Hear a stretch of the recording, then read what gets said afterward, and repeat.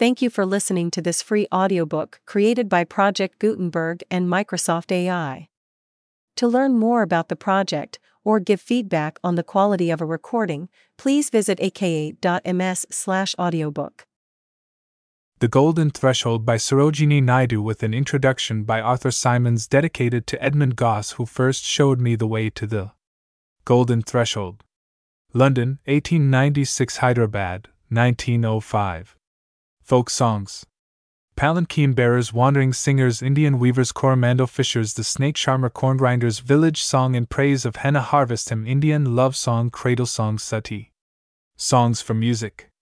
Song of a dream, Humayun to Zobayda, autumn song, alabaster ecstasy to my fairy fancies. Poems. Ode to H. The Nizam of Hyderabad, in the forest, past and future life, the poet's love song to the god of pain, the song of Princess Zeba-Nissa, Indian dancers, my dead dream, Damayanti to Nala, in the hour of exile, the queen's rival, the poet to death, the Indian gypsy to my children, the pardon Nation to youth, nightfall in the city of Hyderabad, street cries to India, the royal tombs of Golconda to a Buddha seated on a lotus. Introduction. It is at my persuasion that these poems are now published.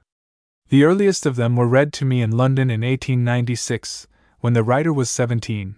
The later ones were sent to me from India in 1904, when she was 25, and they belong, I think, almost wholly to those two periods.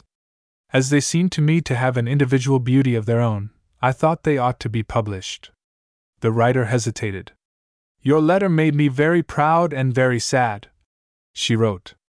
"Is it possible that I have written verses that are filled with beauty, and is it possible that you really think them worthy of being given to the world? You know how high my ideal of art is, and to me my poor casual little poems seem to be less than beautiful. I mean with that final enduring beauty that I desire." And in another letter she writes, "I am not a poet really. I have the vision and the desire, but not the voice. If I could write just one poem full of beauty and the spirit of greatness, I should be exultantly silent forever. But I sing just as the birds do, and my songs are as ephemeral. It is for this bird-like quality of song, it seems to me, that they are to be valued. They hint, in a sort of delicately evasive way, at a rare temperament, the temperament of a woman of the East, finding expression through a Western language and under partly Western influences. They do not express the whole of that temperament, but they express, I think, its essence, and there is an Eastern magic in them." Sarojini Chattopadhyay was born at Hyderabad on February 13, 1879. Her father, Dr. Agoranath Chattopadhyay, is descended from the ancient family of Shattarajas of Brahmangram, who were noted throughout eastern Bengal as patrons of Sanskrit learning, and for their practice of yoga. He took his degree of Doctor of Science at the University of Edinburgh in 1877, and afterwards studied brilliantly at Bonn. On his return to India he founded the Nizam College at Hyderabad, and has since labored incessantly, and at great personal sacrifice, in the cause of education. Sarojini was the eldest of a large family, all of whom were taught English at an early age. "I," she writes, "was stubborn and refused to speak it. So one day when I was 9 years old my father punished me, the only time I was ever punished, by shutting me in a room alone for a whole day. I came out of it a full-blown linguist. I have never spoken any other language to him, or to my mother, who always speaks to me in Hindustani. I don't think I had any special hankering to write poetry as a little child, though I was of a very fanciful and dreamy nature. My training under my father's eye was of a sternly scientific character. He was determined that I should be a great mathematician or a scientist, but the poetic instinct, which I inherited from him and also from my mother, who wrote some lovely Bengali lyrics in her youth, proved stronger. One day, when I was 11, I was sighing over a sum in algebra. It wouldn't come right, but instead a whole poem came to me suddenly. I wrote it down. From that day my poetic career began. At 13 I wrote a long poem, A La Lady of the Lake, 1,300 lines in 6 days. At 13 I wrote a drama of 2,000 lines, a full-fledged passionate thing that I began on the spur of the moment without forethought, just to spite my doctor who said I was very ill and must not touch a book. My health broke down permanently about this time, and my regular studies being stopped I read voraciously. I suppose the greater part of my reading was done between 14 and 16. I wrote a novel, I wrote fat volumes of journals. I took myself very seriously in those days. Before she was 15, the great struggle of her life began. Dr. Govindarajan Naidu, now her husband, is, though of an old and honorable family, not a Brahmin. The difference of caste roused an equal opposition, not only on the side of her family, but of his, and in 1895 she was sent to England against her will, with a special scholarship from the Nizam. She remained in England, with an interval of travel in Italy, till 1898, studying first at King's College, London, then, till her health again broke down, at Girton. She returned to Hyderabad in September 1898, and in the December of that year, to the scandal of all India, broke through the bonds of caste, and married Dr. Naidu. Do you know I have some very beautiful poems floating in the air? She wrote to me in 1904. And if the gods are kind, I shall cast my soul like a net, and capture them, this year. If the gods are kind, and grant me a little measure of health. It is all I need to make my life perfect, for the very spirit of delight that Shelley wrote of dwells in my little home.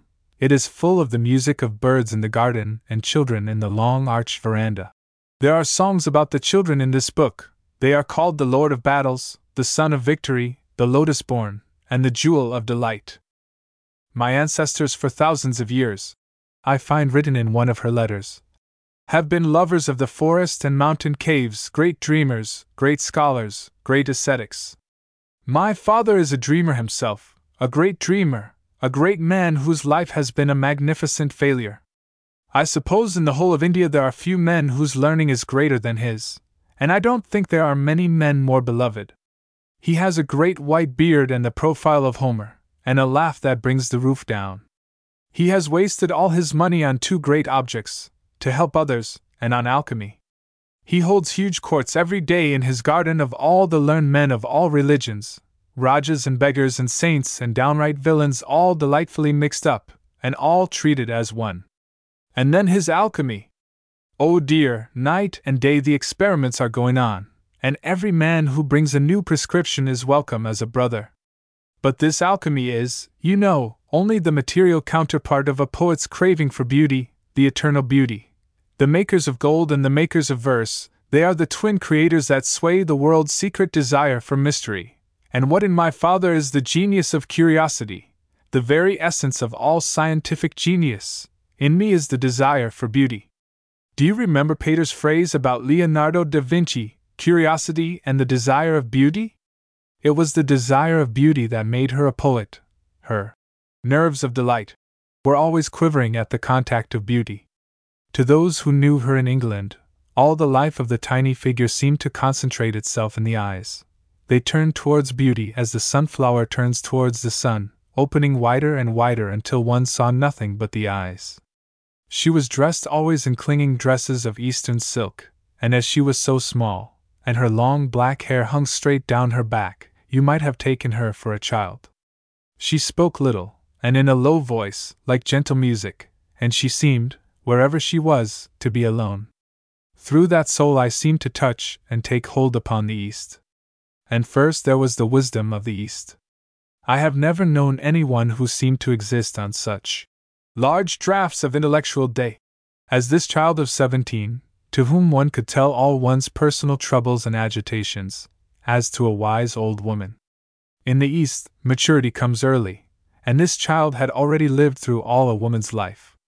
But there was something else, something hardly personal, something which belonged to a consciousness older than the Christian, which I realized, wondered at, and admired, in her passionate tranquility of mind, before which everything mean and trivial and temporary caught fire and burned away in smoke. Her body was never without suffering, or her heart without conflict, but neither the body's weakness nor the heart's violence could disturb that fixed contemplation, as of Buddha on his lotus throne. And along with this wisdom, as of age or of the age of a race, there was what I can hardly call less than an agony of sensation. Pain or pleasure transported her, and the whole of pain or pleasure might be held in a flower's cup or the imagined frown of a friend. It was never found in those things which to others seemed things of importance. At the age of 12 she passed the matriculation of the Madras University, and awoke to find herself famous throughout India. Honestly, she said to me, I was not pleased, such things did not appeal to me. But here, in a letter from Hyderabad, bidding one share a March morning with her, there is, at the mere contact of the sun, this outburst. Come and share my exquisite March morning with me, this sumptuous blaze of gold and sapphire sky, these scarlet lilies that adorn the sunshine, the voluptuous scents of neem and chimpak and sari shah that beat upon the languid air with their implacable sweetness, the thousand little gold and blue and silver-breasted birds bursting with the shrill ecstasy of life in nesting time.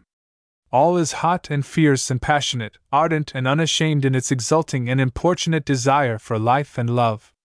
And do you know that the scarlet lilies are woven petal by petal from my heart's blood? These little quivering birds are my soul made incarnate music, these heavy perfumes are my emotions dissolved into aerial essence. This flaming blue and gold sky is the very me, that part of me that incessantly and insolently, yes, and a little deliberately, triumphs over that other part. A thing of nerves and tissues that suffers and cries out, and that must die tomorrow perhaps, or 20 years hence. Then there was her humor, which was part of her strange wisdom, and was always awake and on the watch. In all her letters, written in exquisite English prose, but with an ardent imagery and a vehement sincerity of emotion which make them, like the poems, indeed almost more directly, un-English, Oriental, there was always this intellectual, critical sense of humor, which could laugh at one's own enthusiasm as frankly as that enthusiasm had been set down. And partly the humor, like the delicate reserve of her manner, was a mask or a shelter. I have taught myself, she writes to me from India, to be commonplace and like everybody else superficially. Everyone thinks I am so nice and cheerful, so brave, all the banal things that are so comfortable to be. My mother knows me only as such a tranquil child, but so strong-willed, a tranquil child. And she writes again, with deeper significance. I too have learnt the subtle philosophy of living from moment to moment. Yes, it is a subtle philosophy, though it appears merely an Epicurean doctrine, eat, drink, and be merry, for tomorrow we die. I have gone through so many yesterdays when I strove with death that I have realized to its full the wisdom of that sentence, and it is to me not merely a figure of speech, but a literal fact. Any tomorrow I might die. It is scarcely 2 months since I came back from the grave. Is it worthwhile to be anything but radiantly glad? Of all things that life or perhaps my temperament has given me, I prize the gift of laughter as beyond price. Her desire, always, was to be a wild free thing of the air like the birds, with a song in my heart. A spirit of too much fire and too frail a body. It was rarely that her desire was fully granted. But in Italy she found what she could not find in England, and from Italy her letters are radiant. This Italy is made of gold, she writes from Florence. The gold of dawn and daylight, the gold of the stars, and now dancing in weird enchanting rhythms through this magic month of May, the gold of fireflies in the perfumed darkness, aerial gold. I long to catch the subtle music of their fairy dances and make a poem with a rhythm like the quick irregular wild flash of their sudden movements. Would it not be wonderful? One black night I stood in a garden with fireflies in my hair like darting restless stars caught in a mesh of darkness. It gave me a strange sensation, as if I were not human at all, but an elfin spirit. I wonder why these little things move me so deeply? It is because I have a most unbalanced intellect, I suppose. Then, looking out on Florence, she cries, God! How beautiful it is, and how glad I am that I am alive today! And she tells me that she is drinking in the beauty like wine. Wine, golden scented, and shining, fit for the gods, and the gods have drunk it, the dead gods of Etruria, 2,000 years ago. Did I say dead? No, for the gods are immortal, and one might still find them loitering in some solitary dell on the grey hillsides of Fiesole. Have I seen them? Yes, looking with dreaming eyes, I have found them sitting under the olives, in their grave, strong, antique beauty, Etruscan gods. In Italy she watches the faces of the monks, and at one moment longs to attain to their peace by renunciation, longs for nirvana. Then, when one comes out again into the hot sunshine that warms one's blood, and sees the eager hurrying faces of men and women in the street, dramatic faces over which the disturbing experiences of life have passed and left their symbols, one's heart thrills up into one's throat. No, no, no, 1,000 times no! How can one deliberately renounce this colored, unquiet, fiery human life of the earth?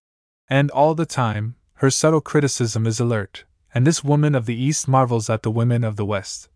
The beautiful worldly women of the West, whom she sees walking in the Cascine, taking the air so consciously attractive in their brilliant toilettes, in the brilliant coquetry of their manner. She finds them a little incomprehensible, profound artists in all the subtle intricacies of fascination, and asks if these incalculable frivolities and vanities and coquetries and caprices are to us an essential part of their charm?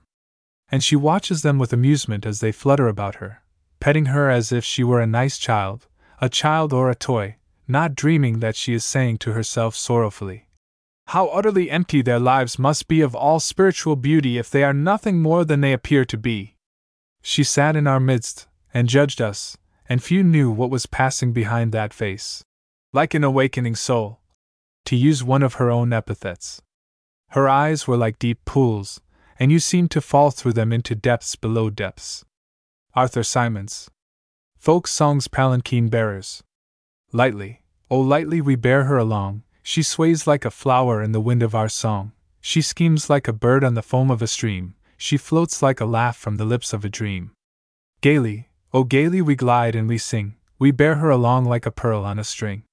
Softly, oh softly we bear her along, she hangs like a star in the dew of our song, she springs like a beam on the brow of the tide, she falls like a tear from the eyes of a bride. Lightly, oh lightly we glide and we sing, we bear her along like a pearl on a string. Wandering Singers. Written to one of their tunes.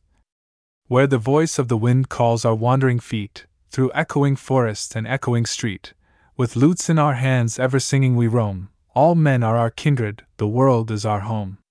Our lays are of cities whose luster is shed, the laughter and beauty of women long dead, the sword of old battles, the crown of old kings, and happy and simple and sorrowful things.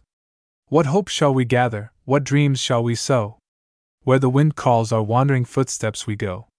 No love bids us tarry, no joy bids us wait, the voice of the wind is the voice of our fate. Indian Weavers. Weavers, weaving at break of day, why do you weave a garment so gay? Blue as the wing of a halcyon wild, we weave the robes of a newborn child. Weavers, weaving at fall of night, why do you weave a garment so bright? Like the plumes of a peacock, purple and green, we weave the marriage veils of a queen. Weavers, weaving solemn and still, what do you weave in the moonlight chill? White as a feather and white as a cloud, we weave a dead man's funeral shroud. Coromandel Fishers. Rise, brothers, rise, the wakening skies pray to the morning light, the wind lies asleep in the arms of the dawn like a child that has cried all night. Come, let us gather our nets from the shore, and set our catamarans free, to capture the leaping wealth of the tide, for we are the sons of the sea. No longer delay, let us hasten away in the track of the seagull's call, the sea is our mother, the cloud is our brother, the waves are our comrades all. What though we toss at the fall of the sun where the hand of the sea god drives? He who holds the storm by the hair, will hide in his breast our lives. Sweet is the shade of the coconut glade, and the scent of the mango grove, and sweet are the sands at the full o' the moon with the sound of the voices we love. But sweeter, O brothers, the kiss of the spray and the dance of the wild foam's glee. Row, brothers, row to the blue of the verge, where the low sky mates with the sea. The snake charmer. Whither dost thou hide from the magic of my flute call? In what moonlight tangled meshes of perfume, where the clustering kiovas guard the squirrel's slumber, where the deep woods glimmer with the jasmine's bloom? I'll feed thee, O beloved, on milk and wild red honey, I'll bear thee in a basket of rushes, green and white, to a palace bower where golden-vested maidens thread with mellow laughter the petals of delight. Whither dost thou loiter, by what murmuring hollows, where oleanders scatter their ambrosial fire? Come, thou subtle bride of my mellifluous wooing, come, thou silver-breasted moonbeam of desire. Corngrinders, O little mouse, why dost thou cry while merry stars laugh in the sky? Alas! Alas! My lord is dead! Ah, who will ease my bitter pain? He went to seek a millet grain in the rich farmer's granary shed. They caught him in a baited snare, and slew my lover unaware. Alas! Alas! My lord is dead. O little dear, why dost thou moan, hid in thy forest bower alone? Alas! Alas! My lord is dead! Ah! Who will quiet my lament? At fall of eventide he went to drink beside the riverhead. A waiting hunter threw his dart, and struck my lover through the heart. Alas! Alas! My lord is dead. O little bride, why dost thou weep with all the happy world asleep? Alas! Alas! My lord is dead! Ah, who will stay these hungry tears, or still the want of famished years, and crown with love my marriage bed? My soul burns with the quenchless fire that lit my lover's funeral pyre. Alas! Alas! My lord is dead. Village Song. Honey child, whither are you going? Would you cast your jewels all to the breezes blowing? Would you leave the mother who on golden grain has fed you? Would you grieve the lover who is riding forth to wed you? Mother mine, to the wild forest I am going, where upon the campa boughs the campa buds are blowing. To the coil-haunted river isles where lotus lilies glisten, the voices of the fairy folk are calling me. Oh, listen! Honey child, the world is full of pleasure, of bridal songs and cradle songs and sandal-scented leisure. Your bridal robes are in the loom, silver and saffron glowing, your bridal cakes are on the hearth. Oh, whither are you going? The bridal songs and cradle songs have cadences of sorrow, the laughter of the sun today, the wind of death tomorrow. Far sweeter sound the forest notes, where forest streams are falling. O mother mine, I cannot stay, the fairy folk are calling. In praise of henna. A kokila called from a henna spray, Lyra! Lyrae! Lyra! Lyrae! Hasten, maidens, hasten away to gather the leaves of the henna tree. Send your pitchers afloat on the tide, gather the leaves ere the dawn be old, grind them in mortars of amber and gold, the fresh green leaves of the henna tree. A kokila called from a henna spray, Lyra! Lyrae! Lyra! Lyrae! Hasten, maidens, hasten away to gather the leaves of the henna tree. The tilka's red for the brow of a bride, and betelnuts red for lips that are sweet, but for lily-like fingers and feet, the red of the henna tree. Harvest hymn. Men's voices. Lord of the lotus, Lord of the harvest, bright and munificent Lord of the morn. Thine is the bounty that prospered our sowing, thine is the bounty that nurtured our corn. We bring thee our songs and our garlands for tribute, the gold of our fields and the gold of our fruit. O giver of mellowing radiance, we hail thee, we praise thee, O Surya, with cymbal and flute. Lord of the rainbow, Lord of the harvest, great and beneficent Lord of the main. Thine is the mercy that cherished our furrows, thine is the mercy that fostered our grain. We bring thee our thanks and our garlands for tribute, the wealth of our valleys, new garnered and ripe. O sender of rain and the dewfall, we hail thee, we praise thee, Varuna, with cymbal and pipe. Women's voices. Queen of the gourd flower, Queen of the harvest, sweet and omnipotent Mother, O earth. Thine is the plentiful bosom that feeds us, thine is the womb where our riches have birth. We bring thee our love and our garlands for tribute, with gifts of thy opulent giving we come, O source of our manifold gladness, we hail thee, we praise thee, O Prithvi, with cymbal and drum. All voices. Lord of the universe, Lord of our being, Father eternal, ineffable Om. Thou art the seed and the scythe of our harvests, thou art our hands and our heart and our home. We bring thee our lives and our labors for tribute, grant us thy succor, thy counsel, thy care. O life of all life and all blessing, we hail thee, we praise thee, O Brahma, with cymbal and prayer. Indian Love Song. She. Like a serpent to the calling voice of flutes, glides my heart into thy fingers, O my love. Where the night wind, like a lover, leans above his jasmine gardens and Sirisha bowers, and on ripe boughs of many-colored fruits bright parrots cluster like vermilion flowers. He, like the perfume in the petals of a rose, hides thy heart within my bosom, O my love. Like a garland, like a jewel, like a dove that hangs its nest in the asoka tree. Lie still, O love, until the morning sows her tents of gold on fields of ivory. Cradle song. From groves of spice, o'er fields of rice, athwart the lotus stream, I'd bring for you, a glint with dew, a little lovely dream. Sweet, shut your eyes, the wild fireflies dance through the fairy neem. From the poppy bowl for you I stole a little lovely dream. Dear eyes, good night, in golden light the stars around you gleam, on you I press with soft caress a little lovely dream. Sati. Lamp of my life, the lips of death hath blown thee out with their sudden breath. Naught shall revive thy vanished spark. Love, must I dwell in the living dark? Tree of my life, death's cruel foot hath crushed thee down to thy hidden root. Naught shall restore thy glory fled. Shall the blossom live when the tree is dead? Life of my life, death's bitter sword hath severed us like a broken word, rent us in twain who are but one. Shall the flesh survive when the soul is gone? Songs for music, song of a dream. Once in the dream of a night I stood lone in the light of a magical wood, soul deep in visions that poppy-like sprang, and spirits of truth were the birds that sang, and spirits of love were the stars that glowed, and spirits of peace were the streams that flowed in that magical wood in the land of sleep. Lone in the light of that magical grove, I felt the stars of the spirits of love gather and gleam round my delicate youth, and I heard the song of the spirits of truth. To quench my longing I bent me low by the streams of the spirits of peace that flow in that magical wood in the land of sleep.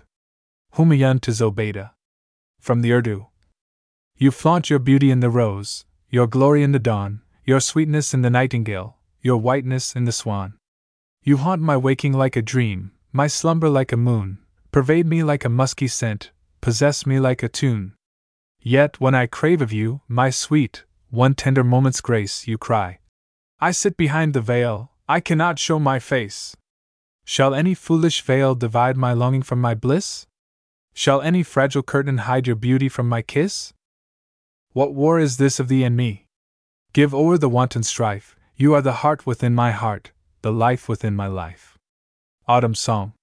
Like a joy on the heart of a sorrow, the sunset hangs on a cloud, a golden storm of glittering sheaves, of fair and frail and fluttering leaves, the wild wind blows in a cloud.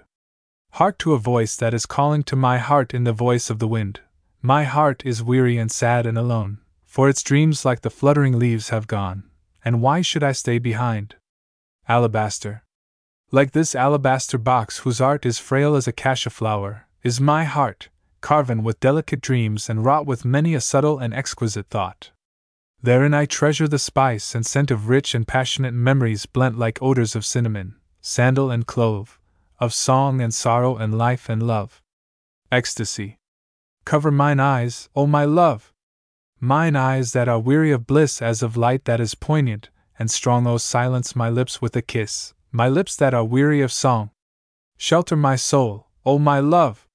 My soul is bent low with the pain and the burden of love, like the grace of a flower that is smitten with rain. O shelter my soul from thy face. To my fairy fancies. Nay, no longer I may hold you in my spirit's soft caresses, nor like lotus leaves enfold you in the tangles of my tresses. Fairy fancies, fly away to the white cloud wildernesses, fly away. Nay, no longer ye may linger with your laughter-lighted faces, now I am a thought-worn singer in life's high and lonely places. Fairy fancies, fly away, to bright wind-enwoven spaces, fly away. Poems Ode to H. the Nizam of Hyderabad. Presented at the Ramzan Durbar. Deign, Prince, my tribute to receive, this lyric offering to your name, who round your jeweled scepter bind the lilies of a poet's fame, beneath whose sway concordant dwell the peoples whom your laws embrace, in brotherhood of diverse creeds, and harmony of diverse race. The votaries of the Prophet's faith, of whom you are the crown and chief, and they, who bear on Vedic brows their mystic symbols of belief. And they, who worshipping the sun, fled o'er the old Iranian sea, and they, who bow to him who trod the midnight waves of Galilee. Sweet, sumptuous fables of Baghdad, the splendors of your court recall, the torches of 1,000 nights blaze through a single festival, and Saki singers down the streets, pour for us, in a stream divine, from goblets of your love ghazals the rapture of your Sufi wine.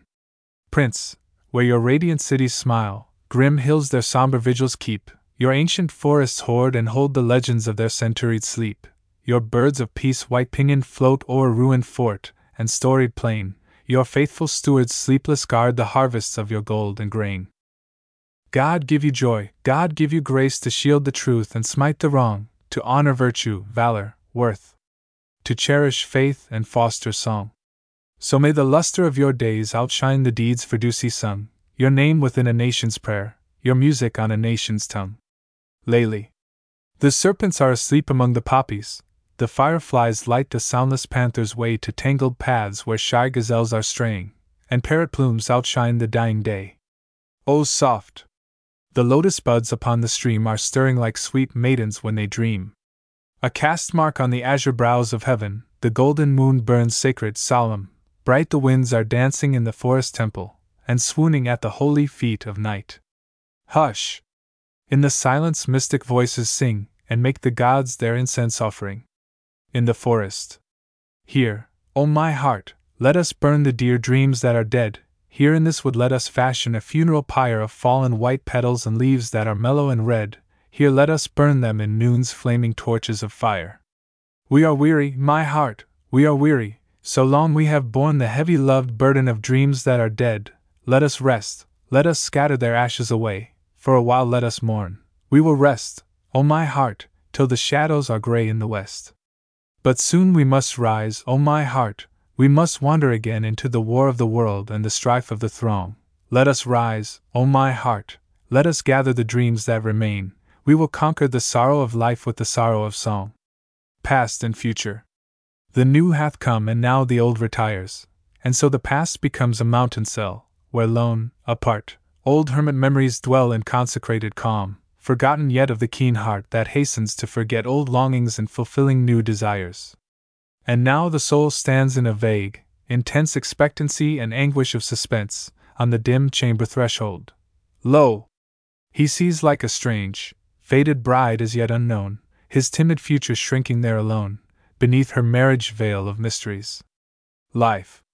Children, ye have not lived, to you it seems life is a lovely stalactite of dreams, or carnival of careless joys that leap about your hearts like billows on the deep in flames of amber and of amethyst. Children, ye have not lived, ye but exist till some resistless hour shall rise and move your hearts to wake and hunger after love, and thirst with passionate longing for the things that burn your brows with blood-red sufferings. Till ye have battled with great grief and fears, and borne the conflict of dream-shattering years, wounded with fierce desire and worn with strife. Children, ye have not lived, for this is life. The poet's love song. In noontide hours, O love, secure and strong, I need thee not. Mad dreams are mine to bind the world to my desire, and hold the wind of voiceless captive to my conquering song. I need thee not, I am content with these. Keep silence in thy soul, beyond the seas. But in the desolate hour of midnight, when an ecstasy of starry silence sleeps on the still mountains and the soundless deeps, and my soul hungers for thy voice, O then, love, like the magic of wild melodies, let thy soul answer mine across the seas. To the god of pain. Unwilling priestess in thy cruel fane, long hast thou held me, pitiless god of pain, bound to thy worship by reluctant vows, my tired breast girt with suffering, and my brows anointed with perpetual weariness. Long have I borne thy service through the stress of rigorous years, sad days and slumberless nights, performing thine inexorable rites. For thy dark altars, balm nor milk nor rice, but mine own soul thou'st ta'en for sacrifice, all the rich honey of my youth's desire, and all the sweet oils from my crushed life drawn, and all my flower-like dreams and gem-like fire of hopes upleaping like the light of dawn. I have no more to give, all that was mine is laid, a wrested tribute, at thy shrine. Let me depart, for my whole soul is wrung, and all my cheerless orisons are sung. Let me depart, with faint limbs let me creep to some dim shade and sink me down to sleep. The song of Princess Zeba-Nissa in praise of her own beauty. From the Persian. When from my cheek I lift my veil, the roses turn with envy pale, and from their pierced hearts, rich with pain, send forth their fragrance like a wail. Or if perchance one perfumed tress be lowered to the wind's caress, the honeyed hyacinths complain, and languish in a sweet distress. And when I pause still groves among such loveliness as mine, A throng of nightingales awake and strain their souls into a quivering song. Indian dancers. Eyes ravished with rapture, celestially panting, what passionate bosoms aflaming with fire drink deep of the hush of the hyacinth heavens that glimmer around them in fountains of light. O wild and entrancing the strain of keen music that cleaveth the stars like a wail of desire, and beautiful dancers with houri-like faces bewitch the voluptuous watches of night. The scents of red roses and sandalwood flutter and die in the maze of their gem-tangled hair, and smiles are entwining like magical serpents the poppies of lips that are opiate sweet. Their glittering garments of purple are burning like tremulous dawns in the quivering air, and exquisite, subtle and slow are the tinkle and tread of their rhythmical, slumber-soft feet. Now silent, now singing and swaying and swinging, like blossoms that bend to the breezes or showers, now wantonly winding, they flash, now they falter, and lingering, languish in radiant choir, their jewel-girt arms and warm, wavering, lily-long fingers enchant through melodious hours, eyes ravished with rapture, celestially panting, what passionate bosoms aflaming with fire. My dead dream. Have you found me, at last, O my dream? 7 eons ago you died, and I buried you deep under forests of snow. Why have you come hither? Who bade you awake from your sleep and track me beyond the cerulean foam of the deep? Would you tear from my lintels these sacred green garlands of leaves? Would you scare the white, nested, wild pigeons of joy from my eaves? Would you touch and defile with dead fingers the robes of my priest? Would you weave your dim moan with the chantings of love at my feast? Go back to your grave, O my dream, under forests of snow, where a heart-riven child hid you once, 7 eons ago. Who bade you arise from your darkness? I bid you depart. Profane not the shrines I have raised in the clefts of my heart. Damayanti Tanala in the hour of exile. A fragment.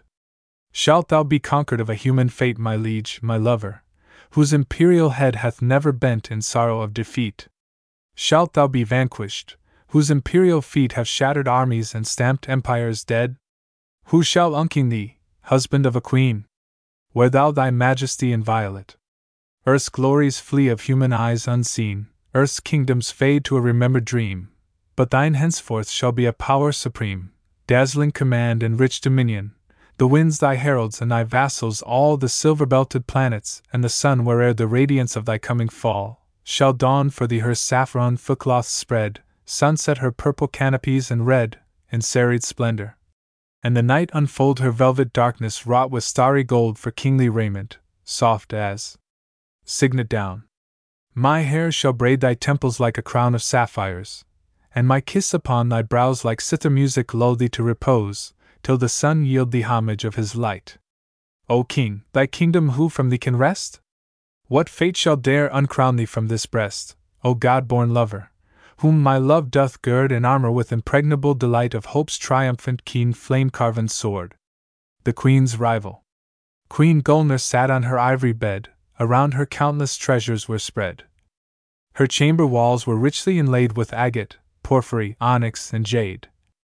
The tissues that veiled her delicate breast glowed with the hues of a lapwing's crest. But still she gazed in her mirror and sighed, O king, my heart is unsatisfied. King Firaz bent from his ebony seat.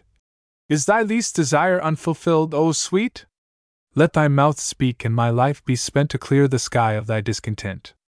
I tire of my beauty, I tire of this empty splendor and shadowless bliss. With none to envy and none gainsay, no savor or salt hath my dream or day. Queen Gulnar sighed like a murmuring rose. Give me a rival, O King Firaz. 2. King Firaz spoke to his chief vizier. Lo! Ere tomorrow's dawn be here, send forth my messengers over the sea, to seek 7 beautiful brides for me. Radiant of feature and regal of mien, 7 handmaids meet for the Persian queen. 7 new moon tides at the vesper call, King Firaz led to Queen Gulnar's hall. A young queen eyed like the morning star.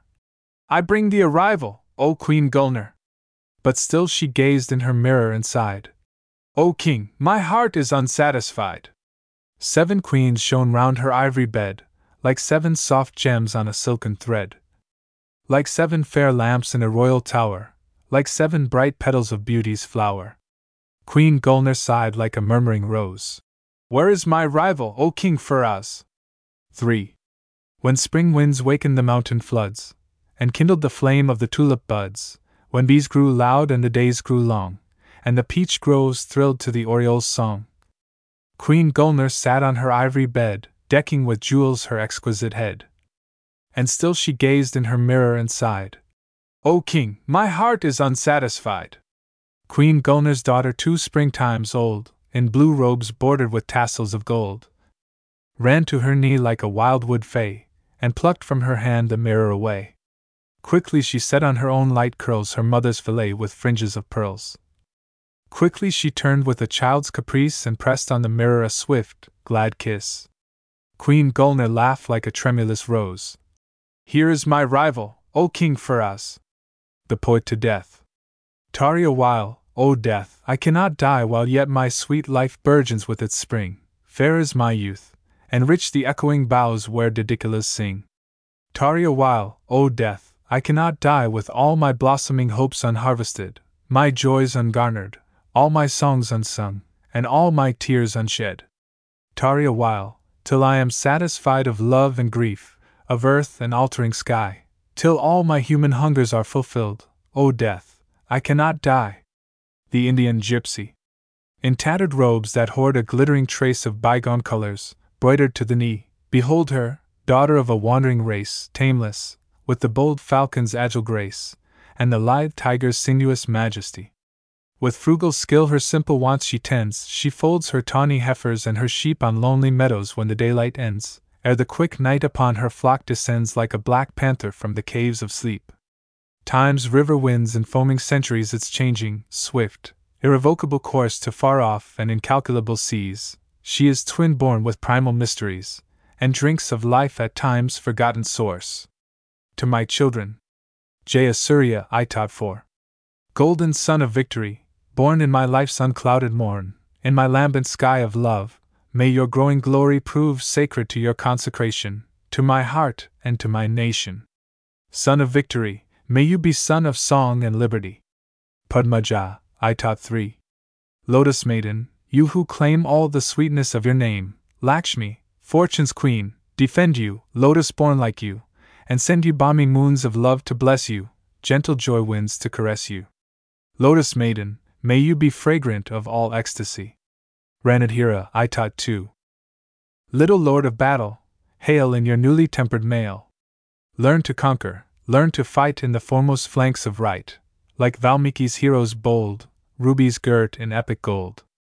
Lord of battle, may you be, lord of love and chivalry. Lilamani, I taught 1. Limpid jewel of delight severed from the tender night of your sheltering mother mine, leap and sparkle, dance and shine, blithely and securely set in love's magic coronet. Living jewel, may you be laughter-bound and sorrow-free. The Pardanashan. Her life is a revolving dream of languid and sequestered ease. Her girdles and her fillets gleam like changing fires on sunset seas. Her raiment is like morning mist, shot opal, gold, and amethyst. From thieving light of eyes impure, from coveting sun or wind's caress, her days are guarded and secure behind her carven lattices, like jewels in a turbaned crest, like secrets in a lover's breast.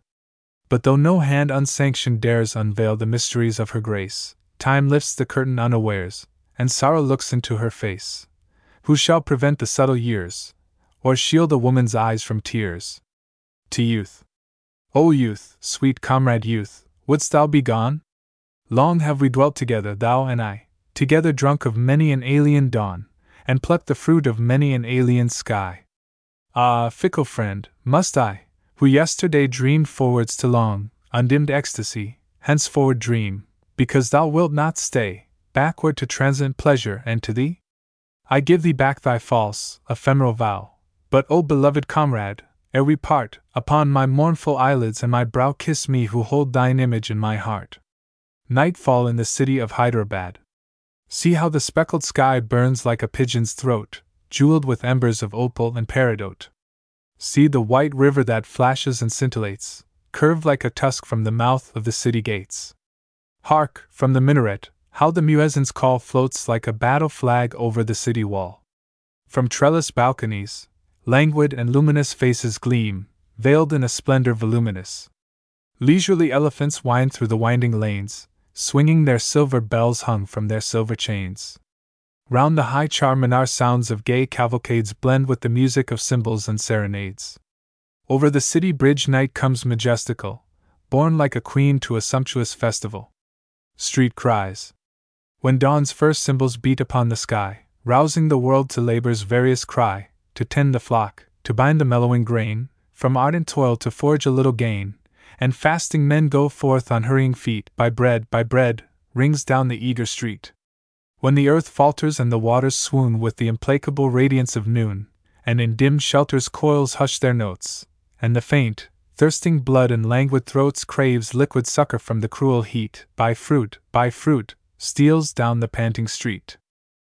When twilight twinkling o'er the gay bazaars unfurls a sudden canopy of stars, when lutes are strung and fragrant torches lit on white roof terraces where lovers sit drinking together of life's poignant sweet, by flowers, floats down the singing street.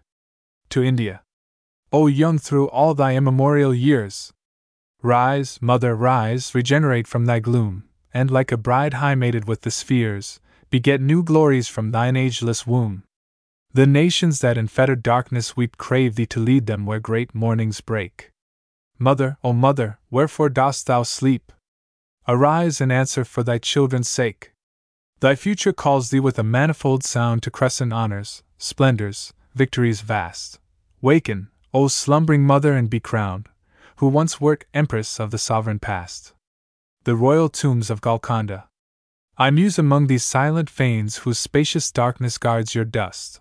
Around me sleep the hoary plains that hold your ancient wars in trust.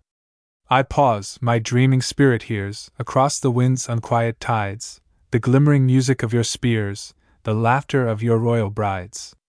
In vain, O kings, doth time aspire to make your names oblivion's sport, while yonder hill wears like a tear the ruined grandeur of your fort. Though centuries falter and decline, your proven strongholds shall remain embodied memories of your line, incarnate legends of your reign. O queens, in vain old fate decreed your flower-like bodies to the tomb. Death is in truth the vital seed of your imperishable bloom. Each newborn year the bulbuls sing their songs of your renascent loves. Your beauty wakens with the spring to kindle these pomegranate groves. To a Buddha seated on a lotus. Lord Buddha, on thy lotus throne, with praying eyes and hands elate, what mystic rapture dost thou own, immutable and ultimate? What peace, unravished of our ken, annihilate from the world of men? The wind of change forever blows across the tumult of our way. Tomorrow's unborn griefs depose the sorrows of our yesterday. Dream yields to dream, strife follows strife, and death unweaves the webs of life.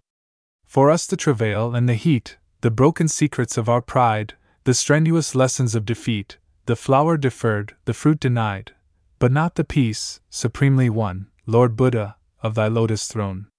With futile hands we seek to gain our inaccessible desire, diviner summits to attain, with faith that sinks and feet that tire, but not shall conquer or control the heavenward hunger of our soul. The end, elusive and afar, still lures us with its beckoning flight, and all our mortal moments are a session of the infinite. How shall we reach the great, unknown nirvana of thy lotus throne? And The Golden Threshold by Sarojini Naidu, with an introduction by Arthur Symons dedicated to Edmund Gosse, who first showed me the way to the Golden Threshold. London, 1896. Hyderabad, 1905. Folk songs. Palanquin bearers, wandering singers, Indian weavers, Coromandel fishers, the snake charmer, corn grinders, village song in praise of henna harvest hymn, Indian love song, cradle song, sati. Songs for music. Song of a dream, Humayun to Zobayda, autumn song, alabaster ecstasy to my fairy fancies. Poems. Ode to H. The Nizam of Hyderabad in the forest, past and future life, the poet's love song to the god of pain, the song of Princess Zeba-Nissa, Indian dancers, my dead dream, Damayanti to Nala in the hour of exile, the queen's rival, the poet to death, the Indian gypsy to my children, the pardon Nashin to youth, nightfall in the city of Hyderabad, street cries to India, the royal tombs of Golconda, to a Buddha seated on a lotus. Introduction. It is at my persuasion that these poems are now published. The earliest of them were read to me in London in 1896, when the writer was 17. The later ones were sent to me from India in 1904, when she was 25, and they belong, I think, almost wholly to those two periods. As they seem to me to have an individual beauty of their own, I thought they ought to be published. The writer hesitated. "Your letter made me very proud and very sad," she wrote. "Is it possible that I have written verses that are filled with beauty, and is it possible that you really think them worthy of being given to the world? You know how high my ideal of art is, and to me my poor casual little poems seem to be less than beautiful. I mean with that final enduring beauty that I desire." And in another letter she writes, "I am not a poet really. I have the vision and the desire, but not the voice. If I could write just one poem full of beauty and the spirit of greatness, I should be exultantly silent forever. But I sing just as the birds do, and my songs are as ephemeral. It is for this bird-like quality of song, it seems to me, that they are to be valued. They hint, in a sort of delicately evasive way, at a rare temperament, the temperament of a woman of the East, finding expression through a Western language and under partly Western influences. They do not express the whole of that temperament, but they express, I think, its essence, and there is an Eastern magic in them."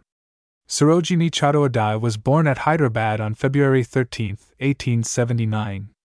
Her father, Dr. Agoranath Chattopadhyay, is descended from the ancient family of Shattarajas of Brahmangram, who were noted throughout eastern Bengal as patrons of Sanskrit learning, and for their practice of yoga.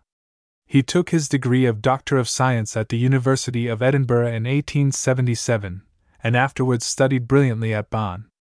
On his return to India he founded the Nizam College at Hyderabad, and has since labored incessantly, and at great personal sacrifice, in the cause of education.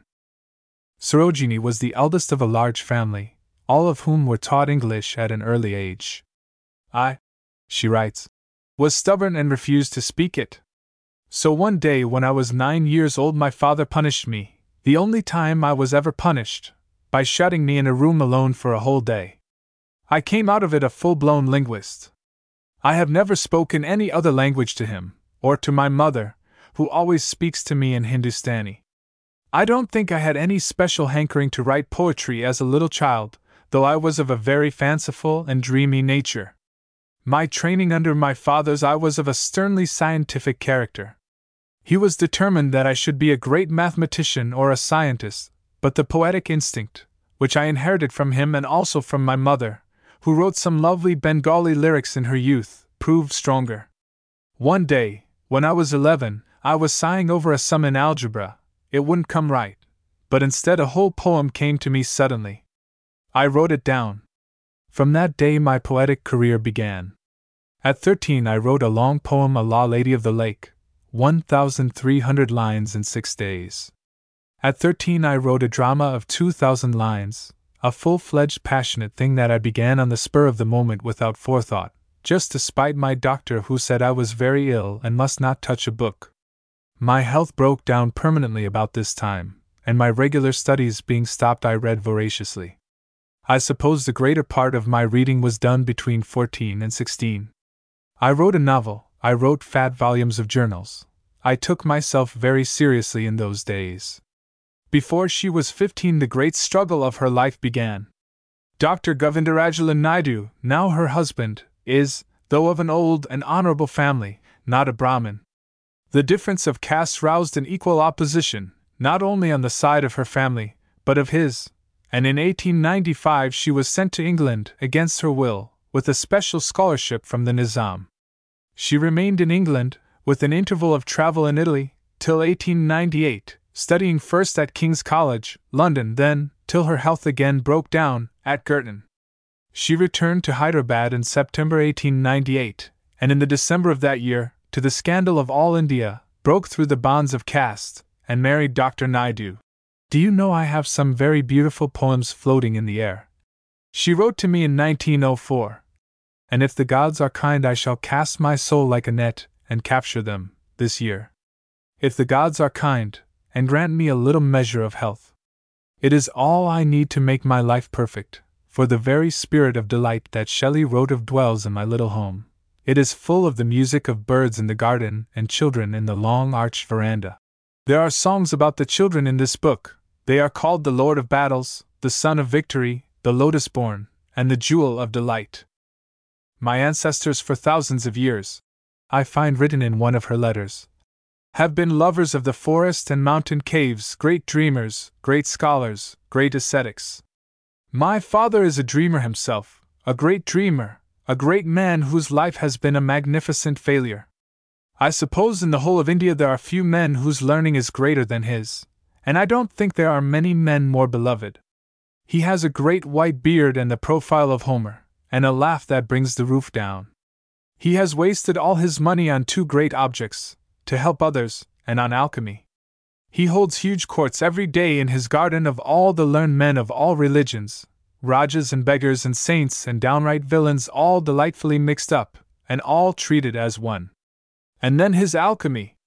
Oh dear, night and day the experiments are going on, and every man who brings a new prescription is welcome as a brother. But this alchemy is, you know, only the material counterpart of a poet's craving for beauty, the eternal beauty. The makers of gold and the makers of verse, they are the twin creators that sway the world's secret desire for mystery. And what in my father is the genius of curiosity, the very essence of all scientific genius, in me is the desire for beauty. Do you remember Pater's phrase about Leonardo da Vinci, curiosity and the desire of beauty? It was the desire of beauty that made her a poet. Her nerves of delight were always quivering at the contact of beauty. To those who knew her in England, all the life of the tiny figure seemed to concentrate itself in the eyes. They turned towards beauty as the sunflower turns towards the sun, opening wider and wider until one saw nothing but the eyes. She was dressed always in clinging dresses of Eastern silk, and as she was so small, and her long black hair hung straight down her back, you might have taken her for a child. She spoke little, and in a low voice, like gentle music, and she seemed, wherever she was, to be alone. Through that soul I seemed to touch and take hold upon the East. And first there was the wisdom of the East. I have never known anyone who seemed to exist on such large draughts of intellectual day as this child of 17, to whom one could tell all one's personal troubles and agitations, as to a wise old woman. In the East, maturity comes early, and this child had already lived through all a woman's life. But there was something else, something hardly personal, something which belonged to a consciousness older than the Christian, which I realized, wondered at, and admired, in her passionate tranquility of mind, before which everything mean and trivial and temporary caught fire and burned away in smoke. Her body was never without suffering, or her heart without conflict, but neither the body's weakness nor the heart's violence could disturb that fixed contemplation, as of Buddha on his lotus throne. And along with this wisdom, as of age or of the age of a race, there was what I can hardly call less than an agony of sensation.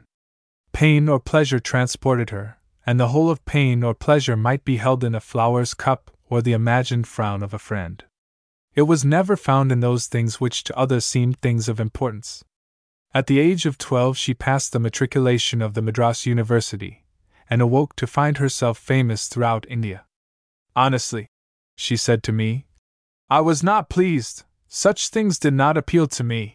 But here, in a letter from Hyderabad, bidding one share a March morning with her, there is, at the mere contact of the sun, this outburst. Come and share my exquisite March morning with me, this sumptuous blaze of gold and sapphire sky, these scarlet lilies that adorn the sunshine, the voluptuous scents of neem and chimpak and sari shah that beat upon the languid air with their implacable sweetness, the thousand little gold and blue and silver-breasted birds bursting with the shrill ecstasy of life in nesting time. All is hot and fierce and passionate, ardent and unashamed in its exulting and importunate desire for life and love. And do you know that the scarlet lilies are woven petal by petal from my heart's blood? These little quivering birds are my soul made incarnate music, these heavy perfumes are my emotions dissolved into aerial essence, this flaming blue and gold sky is the very me, that part of me that incessantly and insolently, yes, and a little deliberately, triumphs over that other part. A thing of nerves and tissues that suffers and cries out, and that must die tomorrow perhaps, or 20 years hence. Then there was her humor, which was part of her strange wisdom, and was always awake and on the watch. In all her letters, written in exquisite English prose, but with an ardent imagery and a vehement sincerity of emotion which make them, like the poems, indeed almost more directly, un-English, Oriental, there was always this intellectual, critical sense of humor, which could laugh at one's own enthusiasm as frankly as that enthusiasm had been set down. And partly the humor, like the delicate reserve of her manner, was a mask or a shelter. I have taught myself, she writes to me from India, to be commonplace and like everybody else superficially. Everyone thinks I am so nice and cheerful, so brave, all the banal things that are so comfortable to be.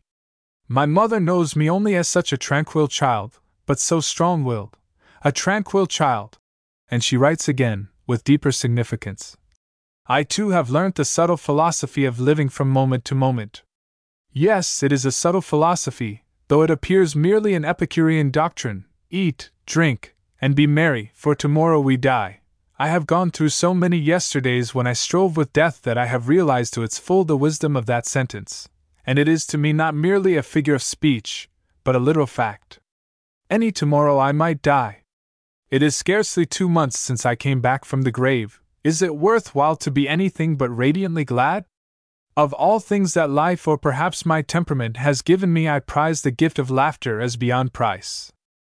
Her desire, always, was to be a wild free thing of the air like the birds, with a song in my heart. A spirit of too much fire and too frail a body. It was rarely that her desire was fully granted. But in Italy she found what she could not find in England, and from Italy her letters are radiant. This Italy is made of gold, she writes from Florence. The gold of dawn and daylight, the gold of the stars, and now dancing in weird enchanting rhythms through this magic month of May, the gold of fireflies in the perfumed darkness, aerial gold. I long to catch the subtle music of their fairy dances and make a poem with a rhythm like the quick irregular wild flash of their sudden movements. Would it not be wonderful? One black night I stood in a garden with fireflies in my hair like darting restless stars caught in a mesh of darkness. It gave me a strange sensation, as if I were not human at all, but an elfin spirit. I wonder why these little things move me so deeply? It is because I have a most unbalanced intellect, I suppose. Then, looking out on Florence, she cries, God! How beautiful it is, and how glad I am that I am alive today! And she tells me that she is drinking in the beauty like wine. Wine, golden scented, and shining, fit for the gods, and the gods have drunk it, the dead gods of Etruria, 2,000 years ago. Did I say dead? No, for the gods are immortal, and one might still find them loitering in some solitary dell on the grey hillsides of Fiesole. Have I seen them? Yes, looking with dreaming eyes, I have found them sitting under the olives, in their grave, strong, antique beauty, Etruscan gods. In Italy she watches the faces of the monks, and at one moment longs to attain to their peace by renunciation, longs for nirvana. Then, when one comes out again into the hot sunshine that warms one's blood, and sees the eager hurrying faces of men and women in the street, dramatic faces over which the disturbing experiences of life have passed and left their symbols, one's heart thrills up into one's throat. No, no, no, 1,000 times no! How can one deliberately renounce this colored, unquiet, fiery human life of the earth?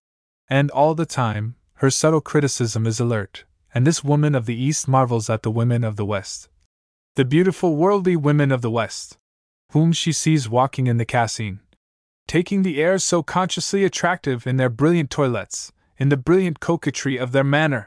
She finds them a little incomprehensible, profound artists in all the subtle intricacies of fascination, and asks if these incalculable frivolities and vanities and coquetries and caprices are to us an essential part of their charm?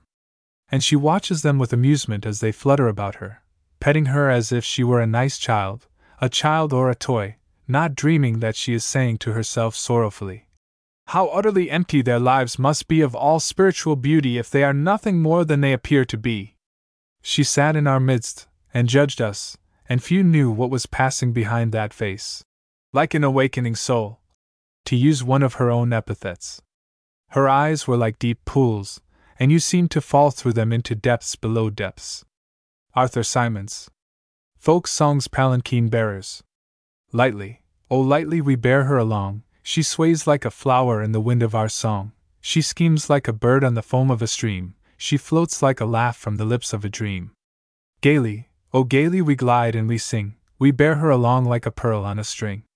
Softly, oh softly we bear her along, she hangs like a star in the dew of our song, she springs like a beam on the brow of the tide, she falls like a tear from the eyes of a bride.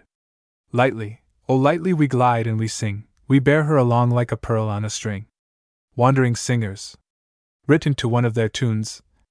Where the voice of the wind calls our wandering feet, through echoing forest and echoing street, with lutes in our hands ever singing we roam, all men are our kindred, the world is our home.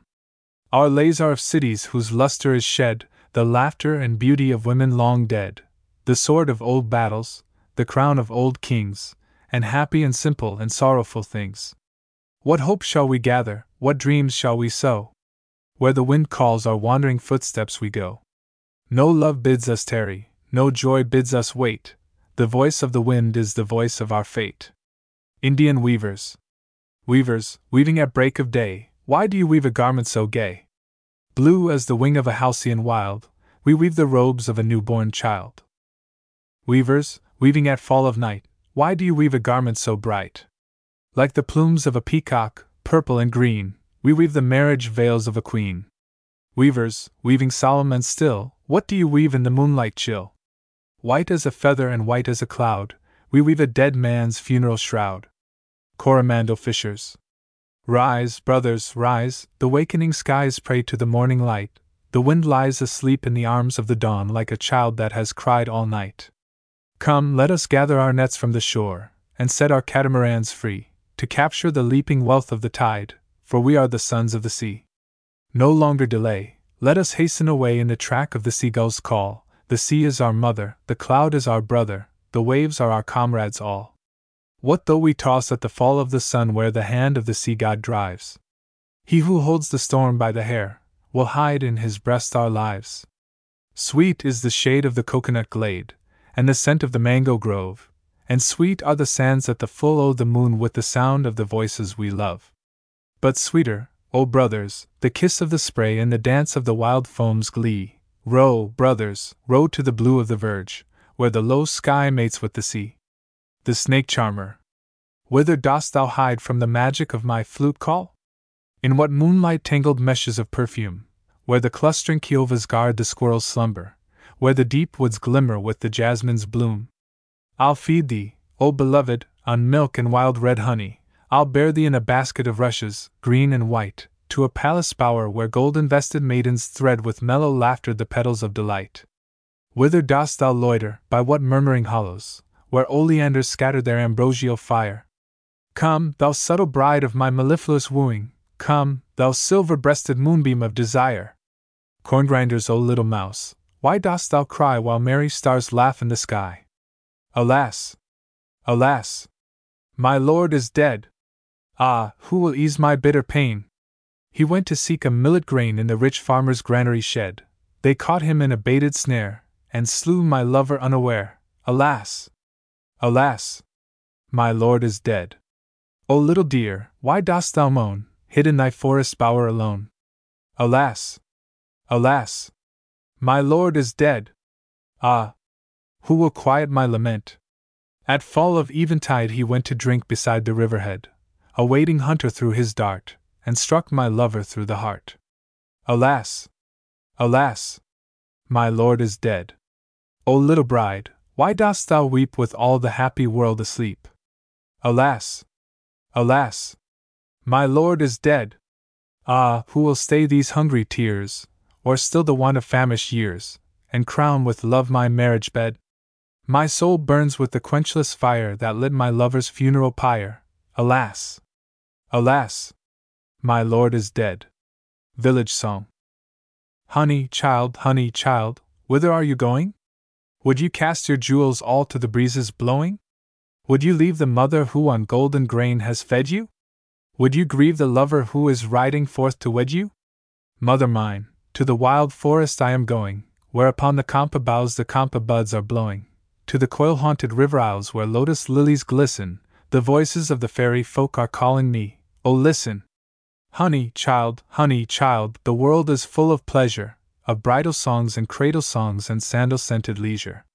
Your bridal robes are in the loom, silver and saffron glowing, your bridal cakes are on the hearth. Oh, whither are you going? The bridal songs and cradle songs have cadences of sorrow, the laughter of the sun today, the wind of death tomorrow. Far sweeter sound the forest notes, where forest streams are falling. O mother mine, I cannot stay, the fairy folk are calling. In praise of henna. A kokila called from a henna spray, Lyra! Lyrae! Lyra! Lyrae! Hasten, maidens, hasten away to gather the leaves of the henna tree. Send your pitchers afloat on the tide, gather the leaves ere the dawn be old, grind them in mortars of amber and gold, the fresh green leaves of the henna tree. A kokila called from a henna spray, Lyra! Lyrae! Lyra! Lyrae! Hasten, maidens, hasten away to gather the leaves of the henna tree. The tilka's red for the brow of a bride, and betelnuts red for lips that are sweet, but for lily-like fingers and feet, the red of the henna tree. Harvest hymn. Men's voices. Lord of the lotus, Lord of the harvest, bright and munificent Lord of the morn. Thine is the bounty that prospered our sowing, thine is the bounty that nurtured our corn. We bring thee our songs and our garlands for tribute, the gold of our fields and the gold of our fruit. O giver of mellowing radiance, we hail thee, we praise thee, O Surya, with cymbal and flute. Lord of the rainbow, Lord of the harvest, great and beneficent Lord of the main. Thine is the mercy that cherished our furrows, thine is the mercy that fostered our grain. We bring thee our thanks and our garlands for tribute, the wealth of our valleys, new garnered and ripe. O sender of rain and the dewfall, we hail thee, we praise thee, Varuna, with cymbal and pipe. Women's voices. Queen of the gourd flower, Queen of the harvest, sweet and omnipotent Mother, O earth. Thine is the plentiful bosom that feeds us, thine is the womb where our riches have birth. We bring thee our love and our garlands for tribute, with gifts of thy opulent giving we come, O source of our manifold gladness, we hail thee, we praise thee, O Prithvi, with cymbal and drum. All voices. Lord of the universe, Lord of our being, Father eternal, ineffable Om. Thou art the seed and the scythe of our harvests, thou art our hands and our heart and our home. We bring thee our lives and our labors for tribute, grant us thy succor, thy counsel, thy care. O life of all life and all blessing, we hail thee, we praise thee, O Brahma, with cymbal and prayer. Indian love song. She. Like a serpent to the calling voice of flutes, glides my heart into thy fingers, O my love. Where the night wind, like a lover, leans above his jasmine gardens and cerisha bowers, and on ripe boughs of many-colored fruits bright parrots cluster like vermilion flowers. He, like the perfume in the petals of a rose, hides thy heart within my bosom, O my love. Like a garland, like a jewel, like a dove that hangs its nest in the asoka tree. Lie still, O love, until the morning sows her tents of gold on fields of ivory. Cradle song. From groves of spice, o'er fields of rice, athwart the lotus stream, I'd bring for you, a glint with dew, a little lovely dream. Sweet, shut your eyes, the wild fireflies dance through the fairy neem. From the poppy bowl for you I stole a little lovely dream. Dear eyes, good night, in golden light the stars around you gleam, on you I press with soft caress a little lovely dream. Sati. Lamp of my life, the lips of death hath blown thee out with their sudden breath, naught shall revive thy vanished spark. Love, must I dwell in the living dark? Tree of my life, death's cruel foot hath crushed thee down to thy hidden root, naught shall restore thy glory fled. Shall the blossom live when the tree is dead? Life of my life, death's bitter sword hath severed us like a broken word, rent us in twain who are but one. Shall the flesh survive when the soul is gone? Songs for music, song of a dream. Once in the dream of a night I stood lone in the light of a magical wood, soul deep in visions that poppy-like sprang, and spirits of truth were the birds that sang, and spirits of love were the stars that glowed, and spirits of peace were the streams that flowed in that magical wood in the land of sleep. Lone in the light of that magical grove, I felt the stars of the spirits of love gather and gleam round my delicate youth, and I heard the song of the spirits of truth, To quench my longing I bent me low by the streams of the spirits of peace that flow in that magical wood in the land of sleep. Humayun to Zobeida. From the Urdu. You flaunt your beauty in the rose, your glory in the dawn, your sweetness in the nightingale, your whiteness in the swan. You haunt my waking like a dream, my slumber like a moon, pervade me like a musky scent, possess me like a tune. Yet when I crave of you, my sweet, one tender moment's grace, you cry, I sit behind the veil, I cannot show my face. Shall any foolish veil divide my longing from my bliss?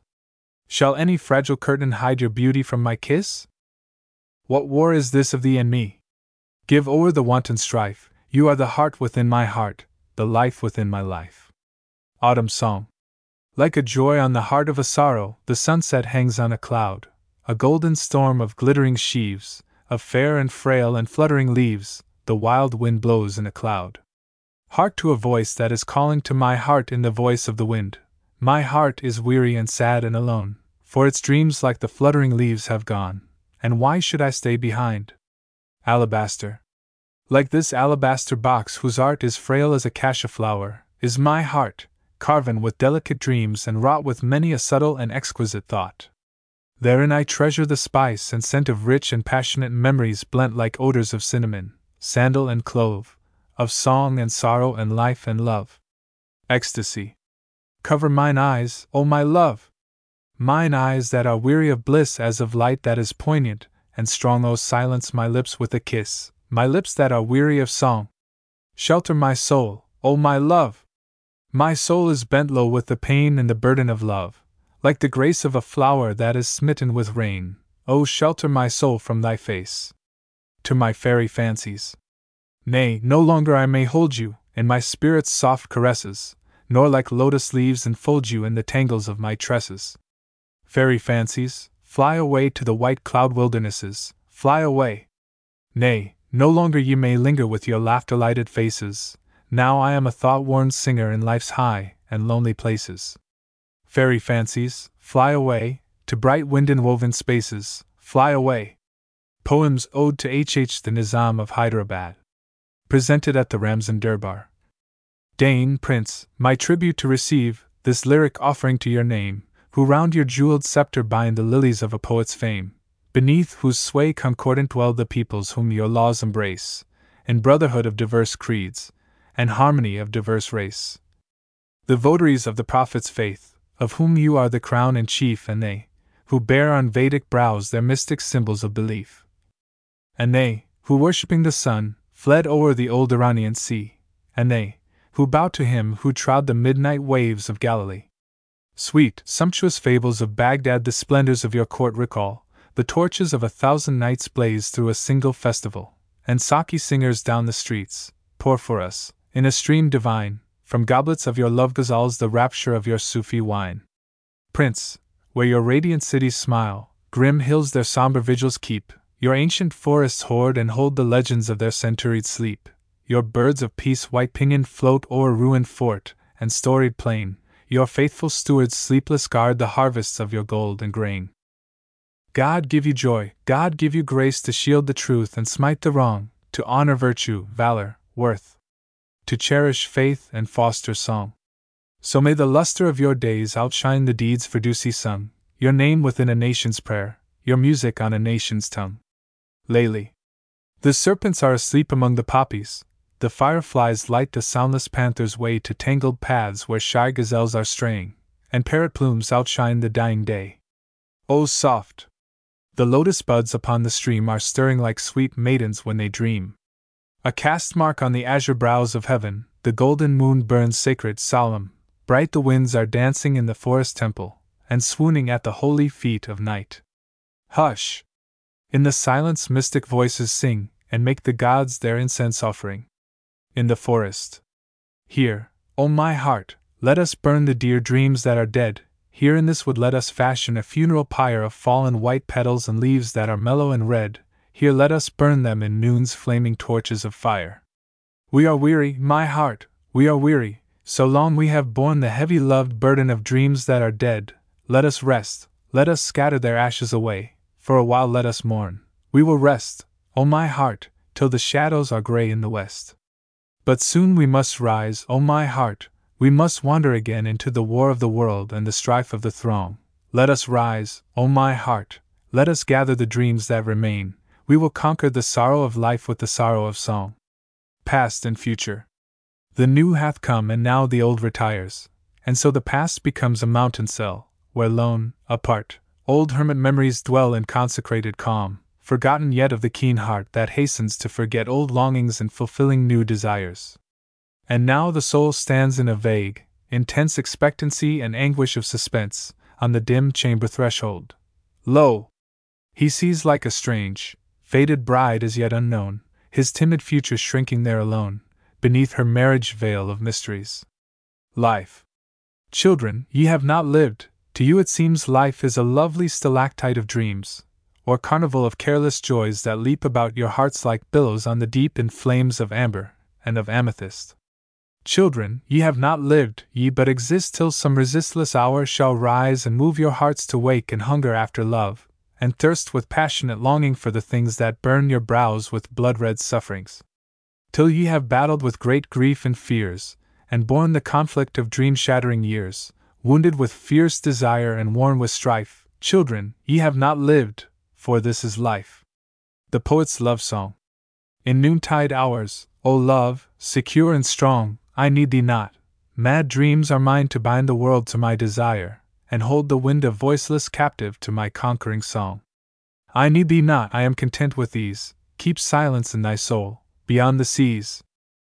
But in the desolate hour of midnight, when an ecstasy of starry silence sleeps on the still mountains and the soundless deeps, and my soul hungers for thy voice, O then, love, like the magic of wild melodies, let thy soul answer mine across the seas. To the god of pain.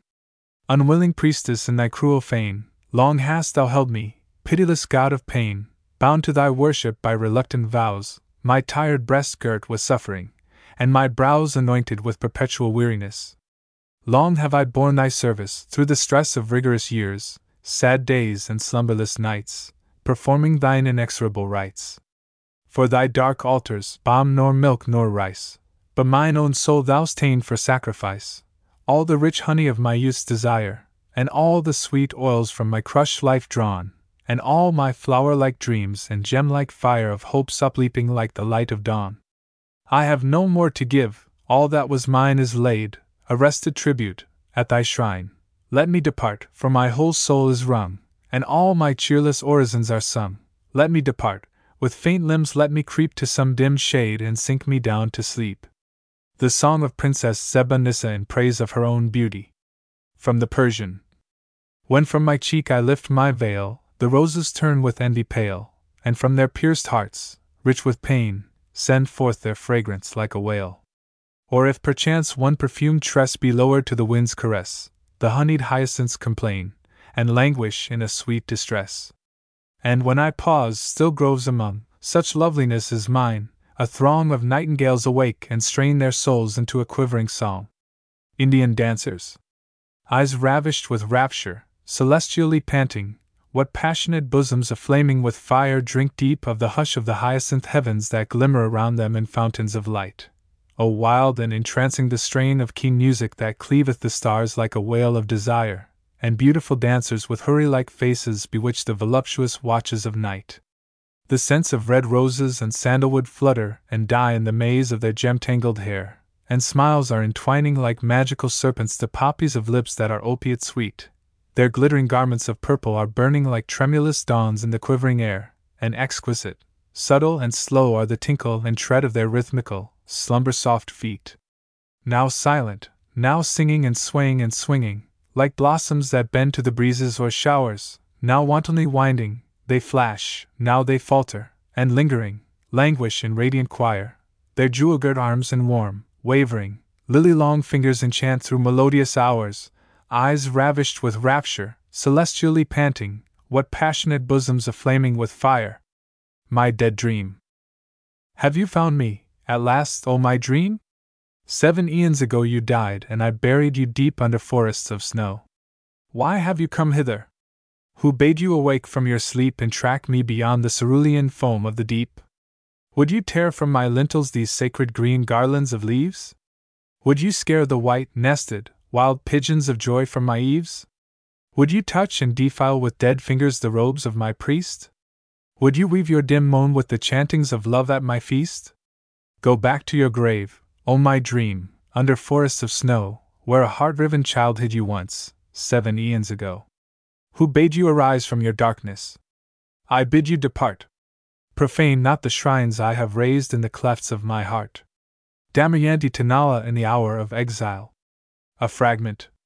Shalt thou be conquered of a human fate, my liege, my lover, whose imperial head hath never bent in sorrow of defeat? Shalt thou be vanquished, whose imperial feet have shattered armies and stamped empires dead? Who shall unking thee, husband of a queen?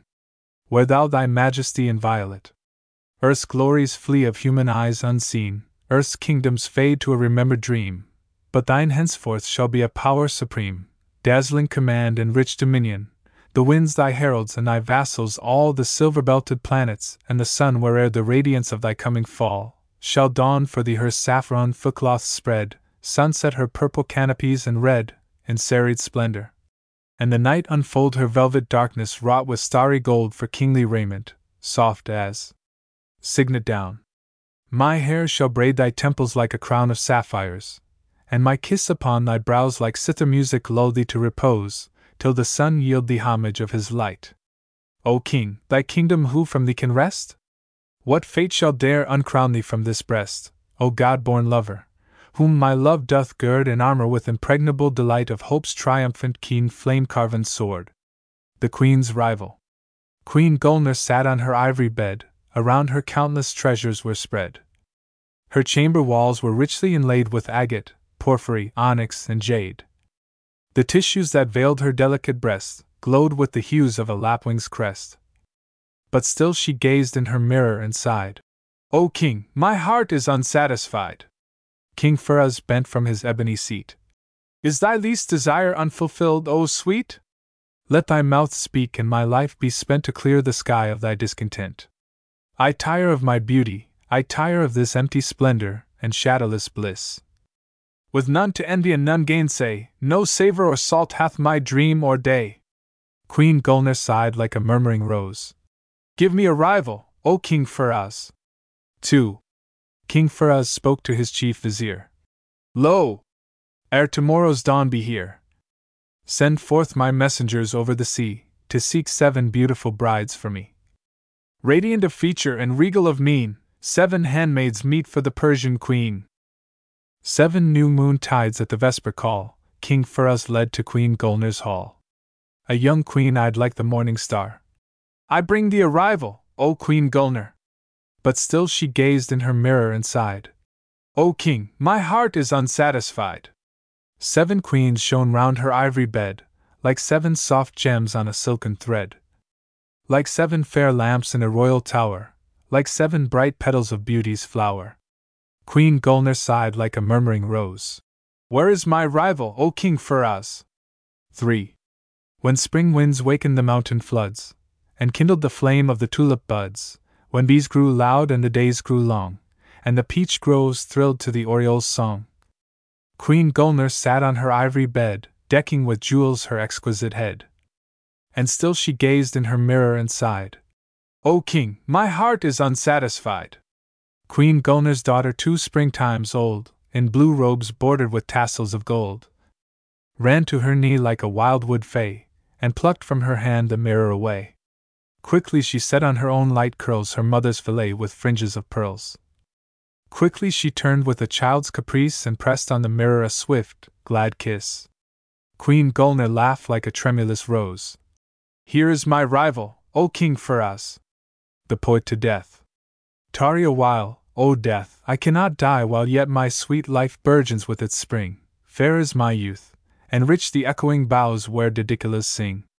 Tarry a while, O death, I cannot die with all my blossoming hopes unharvested, my joys ungarnered, all my songs unsung, and all my tears unshed. Tarry a while, till I am satisfied of love and grief, of earth and altering sky, till all my human hungers are fulfilled, O death, I cannot die. The Indian Gypsy. In tattered robes that hoard a glittering trace of bygone colors, broidered to the knee, Behold her, daughter of a wandering race, tameless, with the bold falcon's agile grace, and the lithe tiger's sinuous majesty. With frugal skill her simple wants she tends, she folds her tawny heifers and her sheep on lonely meadows when the daylight ends, ere the quick night upon her flock descends like a black panther from the caves of sleep.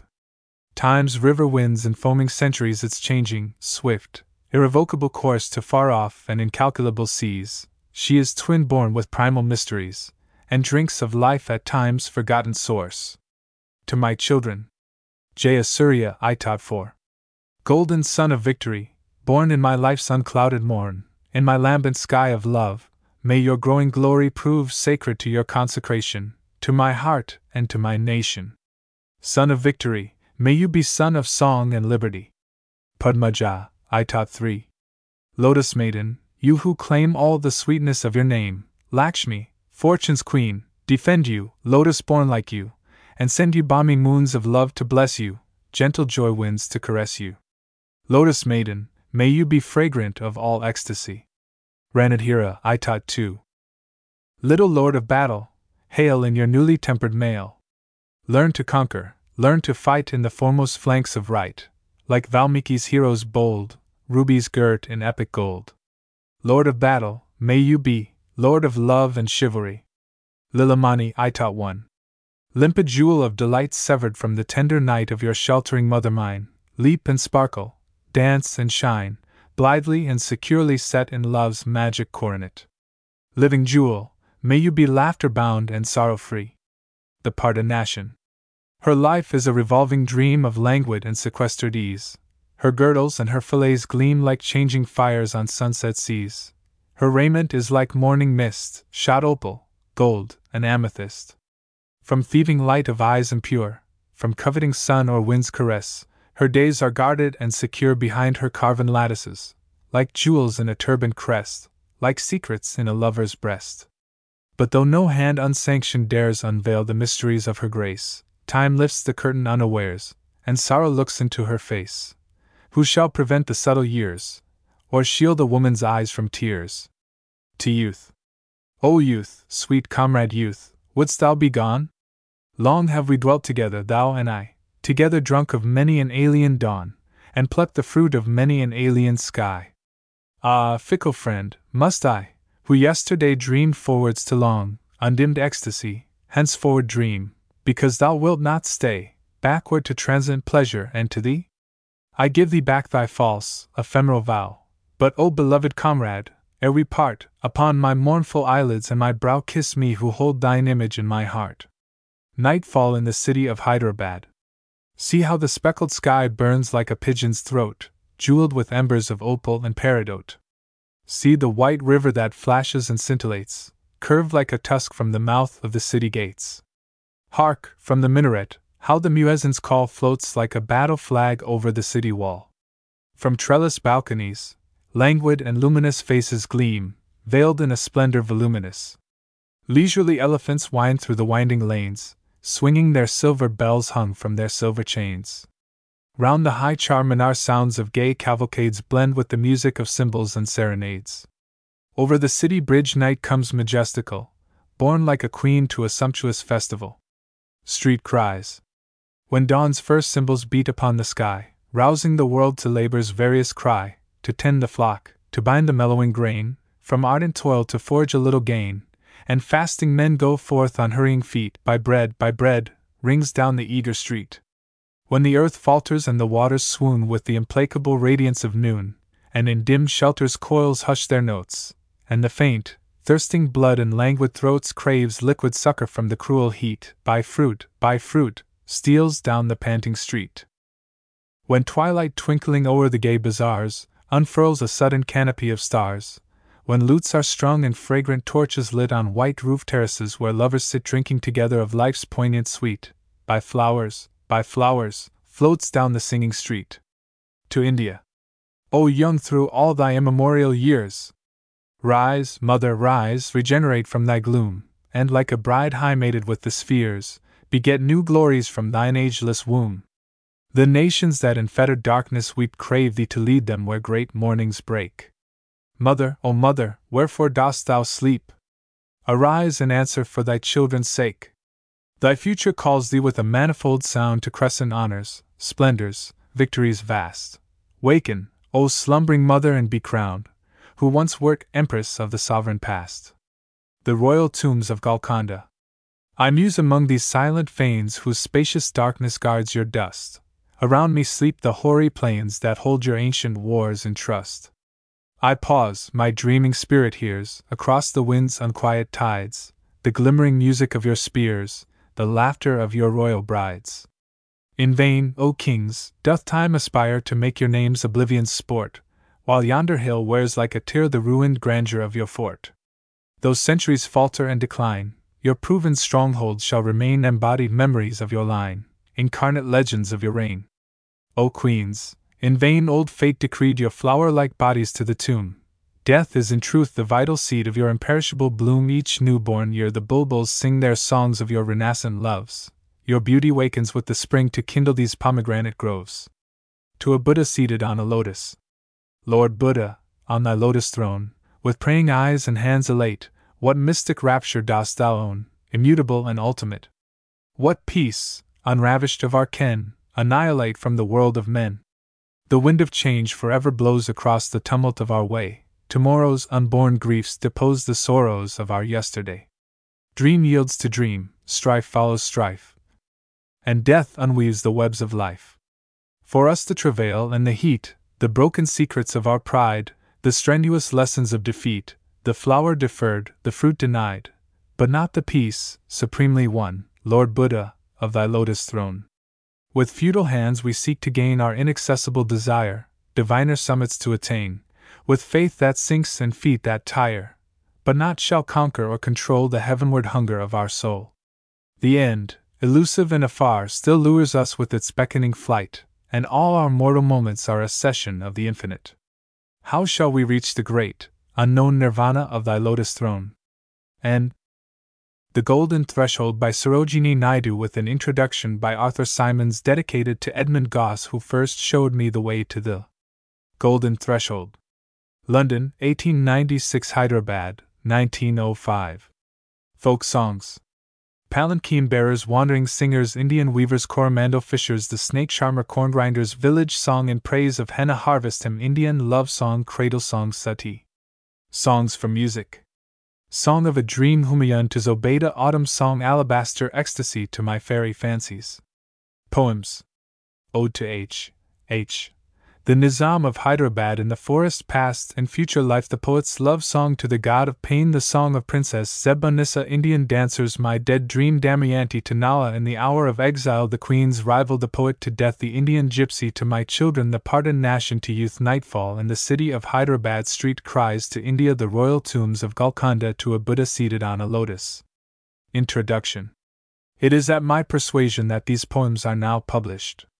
The earliest of them were read to me in London in 1896, when the writer was 17. The later ones were sent to me from India in 1904, when she was 25, and they belong, I think, almost wholly to those two periods. As they seemed to me to have an individual beauty of their own, I thought they ought to be published. The writer hesitated. "Your letter made me very proud and very sad," she wrote. "Is it possible that I have written verses that are filled with beauty, and is it possible that you really think them worthy of being given to the world? You know how high my ideal of art is, and to me my poor casual little poems seem to be less than beautiful. I mean with that final enduring beauty that I desire." And in another letter she writes, "I am not a poet really. I have the vision and the desire, but not the voice.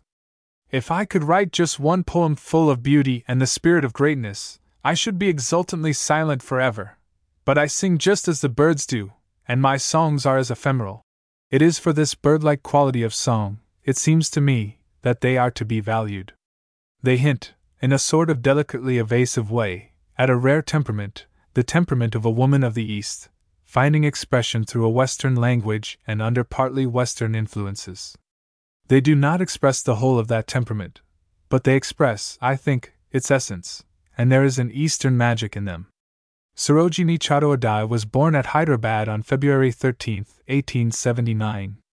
Her father, Dr. Agoranath Chattopadhyay, is descended from the ancient family of Shattarajas of Brahmangram, who were noted throughout eastern Bengal as patrons of Sanskrit learning, and for their practice of yoga. He took his degree of Doctor of Science at the University of Edinburgh in 1877, and afterwards studied brilliantly at Bonn. On his return to India he founded the Nizam College at Hyderabad, and has since labored incessantly, and at great personal sacrifice, in the cause of education. Sarojini was the eldest of a large family, all of whom were taught English at an early age. I, she writes, was stubborn and refused to speak it.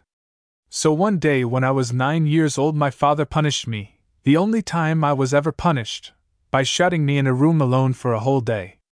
I came out of it a full-blown linguist. I have never spoken any other language to him, or to my mother, who always speaks to me in Hindustani. I don't think I had any special hankering to write poetry as a little child, though I was of a very fanciful and dreamy nature. My training under my father's eye was of a sternly scientific character. He was determined that I should be a great mathematician or a scientist, but the poetic instinct, which I inherited from him and also from my mother, who wrote some lovely Bengali lyrics in her youth, proved stronger. One day, when I was 11, I was sighing over a sum in algebra. It wouldn't come right, but instead a whole poem came to me suddenly. I wrote it down. From that day my poetic career began.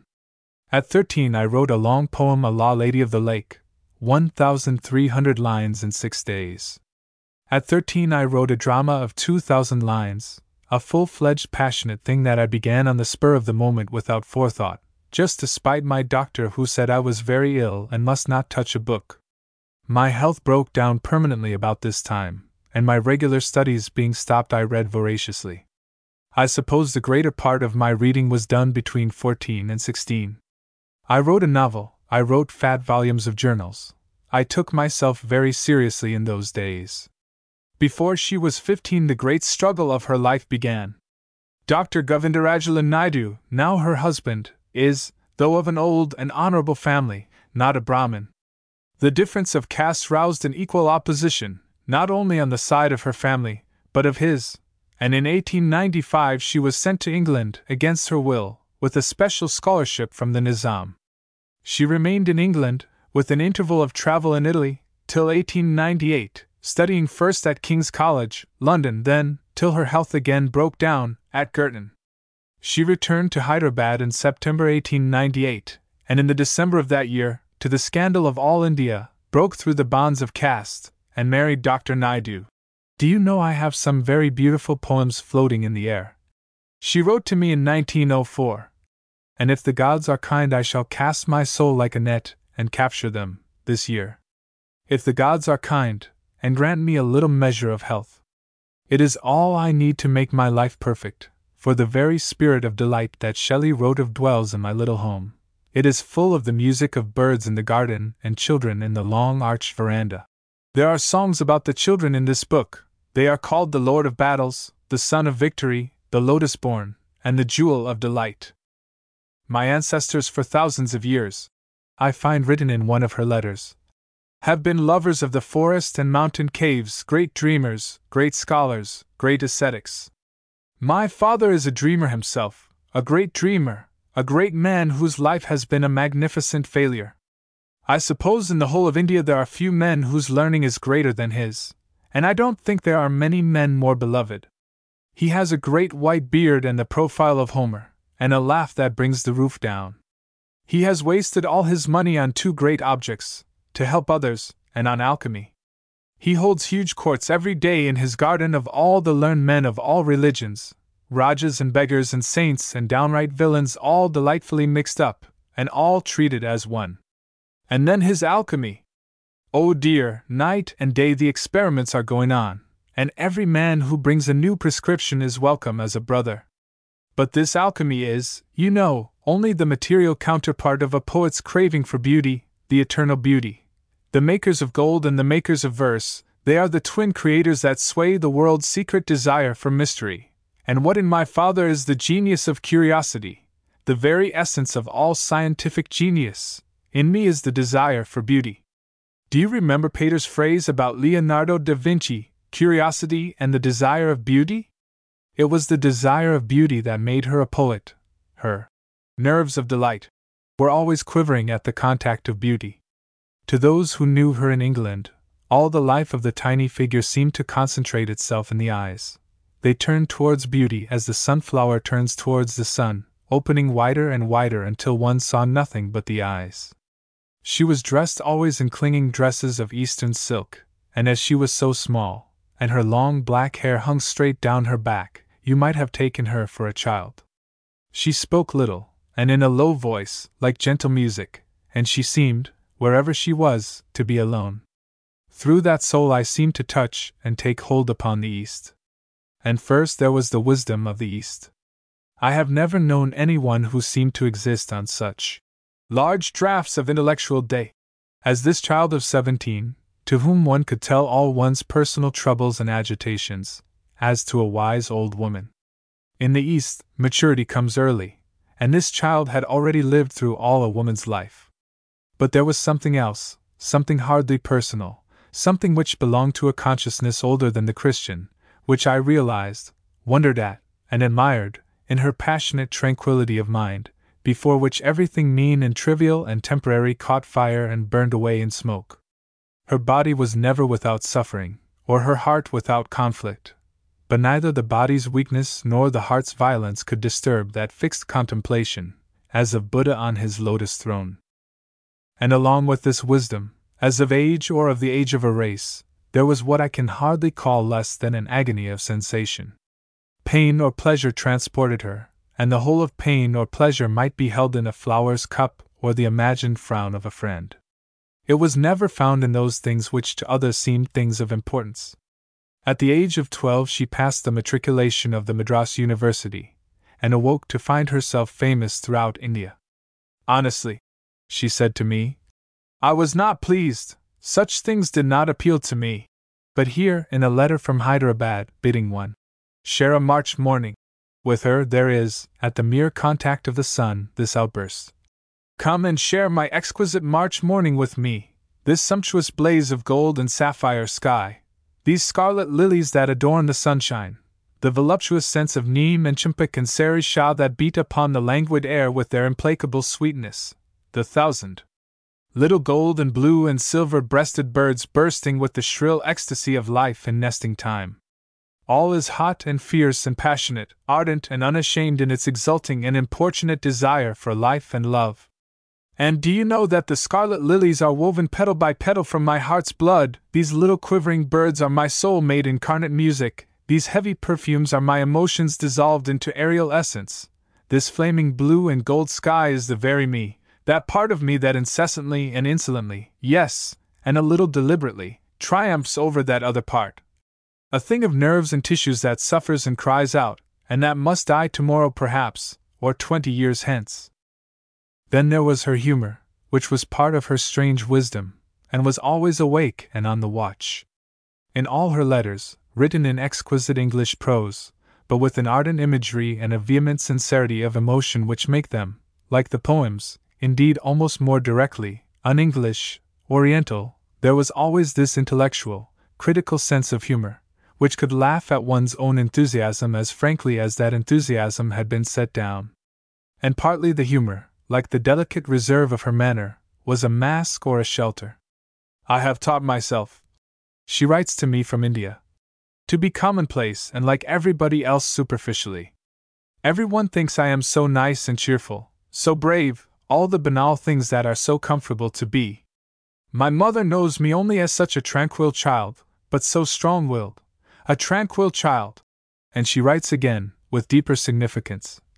I too have learnt the subtle philosophy of living from moment to moment. Yes, it is a subtle philosophy, though it appears merely an Epicurean doctrine. Eat, drink, and be merry, for tomorrow we die. I have gone through so many yesterdays when I strove with death that I have realized to its full the wisdom of that sentence, and it is to me not merely a figure of speech, but a literal fact. Any tomorrow I might die. It is scarcely 2 months since I came back from the grave. Is it worthwhile to be anything but radiantly glad? Of all things that life or perhaps my temperament has given me, I prize the gift of laughter as beyond price. Her desire, always, was to be A wild free thing of the air like the birds, with a song in my heart. A spirit of too much fire and too frail a body. It was rarely that her desire was fully granted. But in Italy she found what she could not find in England, and from Italy her letters are radiant. This Italy is made of gold, she writes from Florence. The gold of dawn and daylight, the gold of the stars, and now dancing in weird enchanting rhythms through this magic month of May, the gold of fireflies in the perfumed darkness, aerial gold. I long to catch the subtle music of their fairy dances and make a poem with a rhythm like the quick irregular wild flash of their sudden movements. Would it not be wonderful? One black night I stood in a garden with fireflies in my hair like darting restless stars caught in a mesh of darkness. It gave me a strange sensation, as if I were not human at all, but an elfin spirit. I wonder why these little things move me so deeply? It is because I have a most unbalanced intellect, I suppose. Then, looking out on Florence, she cries, God! How beautiful it is, and how glad I am that I am alive today! And she tells me that she is drinking in the beauty like wine. Wine, golden scented, and shining, fit for the gods, and the gods have drunk it, the dead gods of Etruria, 2,000 years ago. Did I say dead? No, for the gods are immortal, and one might still find them loitering in some solitary dell on the grey hillsides of Fiesole. Have I seen them? Yes, looking with dreaming eyes, I have found them sitting under the olives, in their grave, strong, antique beauty, Etruscan gods. In Italy she watches the faces of the monks, and at one moment longs to attain to their peace by renunciation, longs for nirvana.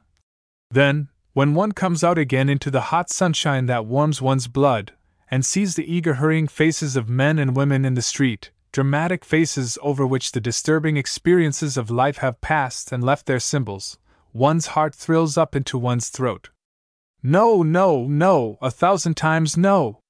How can one deliberately renounce this colored, unquiet, fiery human life of the earth? And all the time, her subtle criticism is alert, and this woman of the East marvels at the women of the West. The beautiful worldly women of the West, whom she sees walking in the Cascine, taking the air so consciously attractive in their brilliant toilettes, in the brilliant coquetry of their manner. She finds them a little incomprehensible, profound artists in all the subtle intricacies of fascination, and asks if these incalculable frivolities and vanities and coquetries and caprices are to us an essential part of their charm? And she watches them with amusement as they flutter about her, petting her as if she were a nice child, a child or a toy, not dreaming that she is saying to herself sorrowfully, how utterly empty their lives must be of all spiritual beauty if they are nothing more than they appear to be. She sat in our midst, and judged us, and few knew what was passing behind that face. Like an awakening soul, to use one of her own epithets. Her eyes were like deep pools, and you seemed to fall through them into depths below depths. Arthur Symons. Folk Songs Palanquin Bearers. Lightly, oh lightly we bear her along, she sways like a flower in the wind of our song, she schemes like a bird on the foam of a stream, she floats like a laugh from the lips of a dream. Gaily, oh gaily we glide and we sing, we bear her along like a pearl on a string. Softly, oh softly we bear her along, she hangs like a star in the dew of our song, she springs like a beam on the brow of the tide, she falls like a tear from the eyes of a bride. Lightly, oh lightly we glide and we sing, we bear her along like a pearl on a string. Wandering Singers. Written to one of their tunes. Where the voice of the wind calls our wandering feet, through echoing forest and echoing street, with lutes in our hands ever singing we roam, all men are our kindred, the world is our home. Our lays are of cities whose luster is shed, the laughter and beauty of women long dead, the sword of old battles, the crown of old kings, and happy and simple and sorrowful things. What hope shall we gather, what dreams shall we sow? Where the wind calls our wandering footsteps we go. No love bids us tarry, no joy bids us wait, the voice of the wind is the voice of our fate. Indian Weavers. Weavers, weaving at break of day, why do you weave a garment so gay? Blue as the wing of a halcyon wild, we weave the robes of a newborn child. Weavers, weaving at fall of night, why do you weave a garment so bright? Like the plumes of a peacock, purple and green, we weave the marriage veils of a queen. Weavers, weaving solemn and still, what do you weave in the moonlight chill? White as a feather and white as a cloud, we weave a dead man's funeral shroud. Coromandel fishers. Rise, brothers, rise, the wakening skies pray to the morning light, the wind lies asleep in the arms of the dawn like a child that has cried all night. Come, let us gather our nets from the shore, and set our catamarans free, to capture the leaping wealth of the tide, for we are the sons of the sea. No longer delay, let us hasten away in the track of the seagull's call. The sea is our mother, the cloud is our brother, the waves are our comrades all. What though we toss at the fall of the sun where the hand of the sea god drives? He who holds the storm by the hair will hide in his breast our lives. Sweet is the shade of the coconut glade, and the scent of the mango grove, and sweet are the sands at the full o' the moon with the sound of the voices we love. But sweeter, O brothers, the kiss of the spray and the dance of the wild foam's glee. Row, brothers, row to the blue of the verge, where the low sky mates with the sea. The snake charmer. Whither dost thou hide from the magic of my flute call? In what moonlight tangled meshes of perfume, where the clustering kiovas guard the squirrel's slumber, where the deep woods glimmer with the jasmine's bloom? I'll feed thee, O beloved, on milk and wild red honey. I'll bear thee in a basket of rushes, green and white, to a palace bower where golden-vested maidens thread with mellow laughter the petals of delight. Whither dost thou loiter, by what murmuring hollows, where oleanders scatter their ambrosial fire? Come, thou subtle bride of my mellifluous wooing, come, thou silver-breasted moonbeam of desire. Corngrinders, O little mouse, why dost thou cry while merry stars laugh in the sky? Alas! Alas! My lord is dead! Ah, who will ease my bitter pain? He went to seek a millet grain in the rich farmer's granary shed. They caught him in a baited snare, and slew my lover unaware. Alas! Alas! My lord is dead. O little dear, why dost thou moan, hid in thy forest bower alone? Alas! Alas! My lord is dead! Ah! Who will quiet my lament? At fall of eventide he went to drink beside the riverhead. A wading hunter threw his dart, and struck my lover through the heart. Alas! Alas! My lord is dead. O little bride, why dost thou weep with all the happy world asleep? Alas! Alas! My lord is dead! Ah, who will stay these hungry tears, or still the want of famished years, and crown with love my marriage bed? My soul burns with the quenchless fire that lit my lover's funeral pyre. Alas! Alas! My lord is dead. Village Song. Honey child, whither are you going? Would you cast your jewels all to the breezes blowing? Would you leave the mother who on golden grain has fed you? Would you grieve the lover who is riding forth to wed you? Mother mine, to the wild forest I am going, where upon the campa boughs the campa buds are blowing. To the coil-haunted river isles where lotus lilies glisten, the voices of the fairy folk are calling me. Oh, listen! Honey child, the world is full of pleasure, of bridal songs and cradle songs and sandal-scented leisure. Your bridal robes are in the loom, silver and saffron glowing, your bridal cakes are on the hearth. Oh, whither are you going? The bridal songs and cradle songs have cadences of sorrow, the laughter of the sun today, the wind of death tomorrow. Far sweeter sound the forest notes, where forest streams are falling. O mother mine, I cannot stay, the fairy folk are calling. In praise of henna. A kokila called from a henna spray, Lyra! Lyrae! Lyra! Lyrae! Hasten, maidens, hasten away to gather the leaves of the henna tree. Send your pitchers afloat on the tide, gather the leaves ere the dawn be old, grind them in mortars of amber and gold, the fresh green leaves of the henna tree. A kokila called from a henna spray, Lyra! Lyrae! Lyra! Lyrae! Hasten, maidens, hasten away to gather the leaves of the henna tree. The tilka's red for the brow of a bride, and beetlenuts red for lips that are sweet, but for lily-like fingers and feet, the red of the henna tree. Harvest hymn. Men's voices. Lord of the lotus, Lord of the harvest, bright and munificent Lord of the morn. Thine is the bounty that prospered our sowing, thine is the bounty that nurtured our corn. We bring thee our songs and our garlands for tribute, the gold of our fields and the gold of our fruit. O giver of mellowing radiance, we hail thee, we praise thee, O Surya, with cymbal and flute. Lord of the rainbow, Lord of the harvest, great and beneficent Lord of the main. Thine is the mercy that cherished our furrows, thine is the mercy that fostered our grain. We bring thee our thanks and our garlands for tribute, the wealth of our valleys, new garnered and ripe. O sender of rain and the dewfall, we hail thee, we praise thee, Varuna, with cymbal and pipe. Women's voices. Queen of the gourd flower, queen of the harvest, sweet and omnipotent mother, O earth. Thine is the plentiful bosom that feeds us, thine is the womb where our riches have birth. We bring thee our love and our garlands for tribute, with gifts of thy opulent giving we come, O source of our manifold gladness, we hail thee, we praise thee, O Prithvi, with cymbal and drum. All voices. Lord of the universe, Lord of our being, Father eternal, ineffable Om.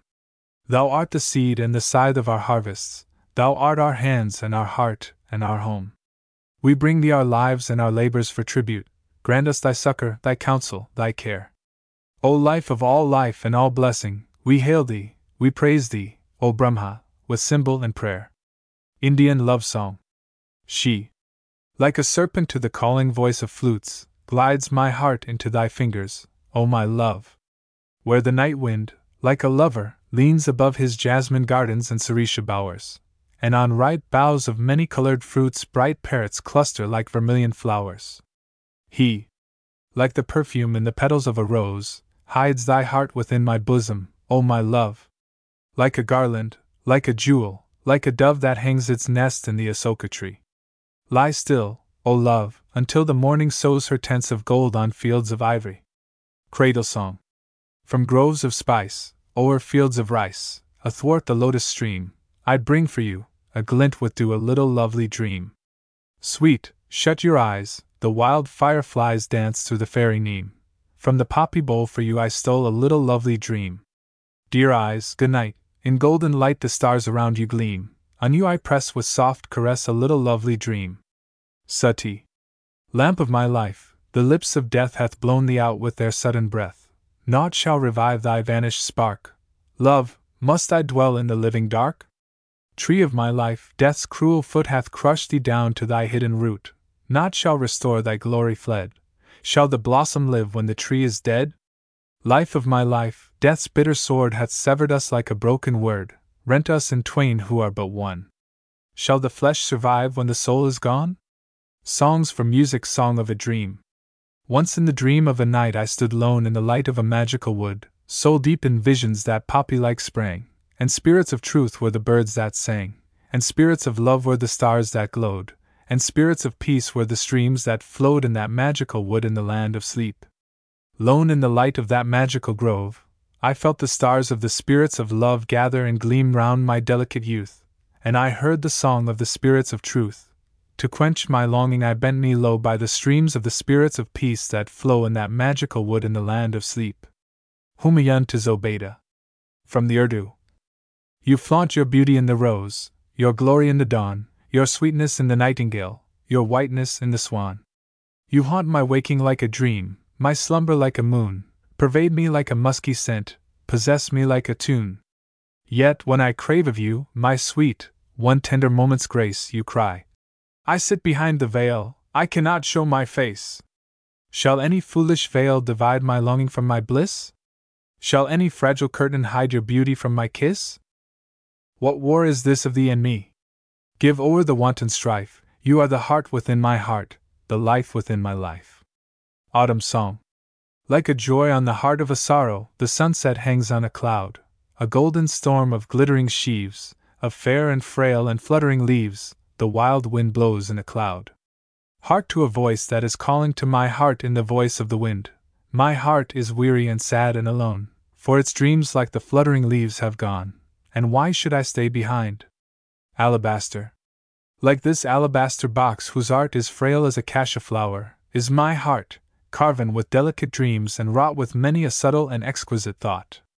Therein I treasure the spice and scent of rich and passionate memories blent like odors of cinnamon, sandal and clove, of song and sorrow and life and love. Ecstasy. Cover mine eyes, O my love! Mine eyes that are weary of bliss as of light that is poignant and strong, oh silence my lips with a kiss, my lips that are weary of song. Shelter my soul, oh my love! My soul is bent low with the pain and the burden of love, like the grace of a flower that is smitten with rain. Oh, shelter my soul from thy face. To my fairy fancies. Nay, no longer I may hold you in my spirit's soft caresses, nor like lotus leaves enfold you in the tangles of my tresses. Fairy fancies, fly away to the white cloud wildernesses, fly away. Nay, no longer ye may linger with your laughter-lighted faces. Now I am a thought-worn singer in life's high and lonely places. Fairy fancies, fly away, to bright wind-enwoven spaces, fly away. Poems Ode to H. the Nizam of Hyderabad. Presented at the Ramzan Durbar. Deign, Prince, my tribute to receive, this lyric offering to your name, who round your jeweled scepter bind the lilies of a poet's fame, beneath whose sway concordant dwell the peoples whom your laws embrace, in brotherhood of diverse creeds, and harmony of diverse race. The votaries of the Prophet's faith, of whom you are the crown and chief, and they, who bear on Vedic brows their mystic symbols of belief. And they, who worshipping the sun, fled o'er the old Iranian sea, and they, who bow to him who trod the midnight waves of Galilee. Sweet, sumptuous fables of Baghdad, the splendors of your court recall, the torches of 1,000 nights blaze through a single festival, and Saki singers down the streets pour for us, in a stream divine, from goblets of your love ghazals the rapture of your Sufi wine. Prince, where your radiant cities smile, grim hills their somber vigils keep, your ancient forests hoard and hold the legends of their centuried sleep, your birds of peace white-pinioned float o'er ruined fort and storied plain, your faithful stewards sleepless guard the harvests of your gold and grain. God give you joy, God give you grace to shield the truth and smite the wrong, to honor virtue, valor, worth, to cherish faith and foster song. So may the luster of your days outshine the deeds Firdousi sung, your name within a nation's prayer, your music on a nation's tongue. Layli. The serpents are asleep among the poppies, the fireflies light the soundless panther's way to tangled paths where shy gazelles are straying, and parrot plumes outshine the dying day. Oh, soft! The lotus buds upon the stream are stirring like sweet maidens when they dream. A caste mark on the azure brows of heaven, the golden moon burns sacred solemn, bright the winds are dancing in the forest temple, and swooning at the holy feet of night. Hush! In the silence mystic voices sing, and make the gods their incense offering. In the forest. Here, O my heart, let us burn the dear dreams that are dead. Here in this wood let us fashion a funeral pyre of fallen white petals and leaves that are mellow and red. Here let us burn them in noon's flaming torches of fire. We are weary, my heart, we are weary, so long we have borne the heavy loved burden of dreams that are dead. Let us rest, let us scatter their ashes away, for a while let us mourn.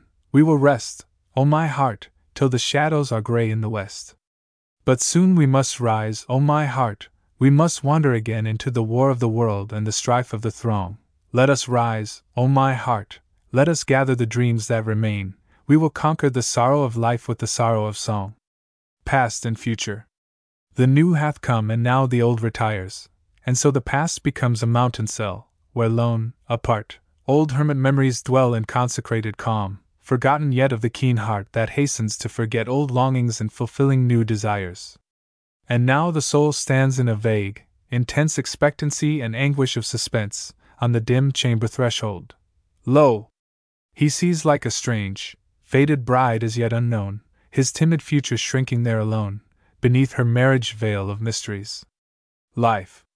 Children, ye have not lived, to you it seems life is a lovely stalactite of dreams, or carnival of careless joys that leap about your hearts like billows on the deep in flames of amber and of amethyst.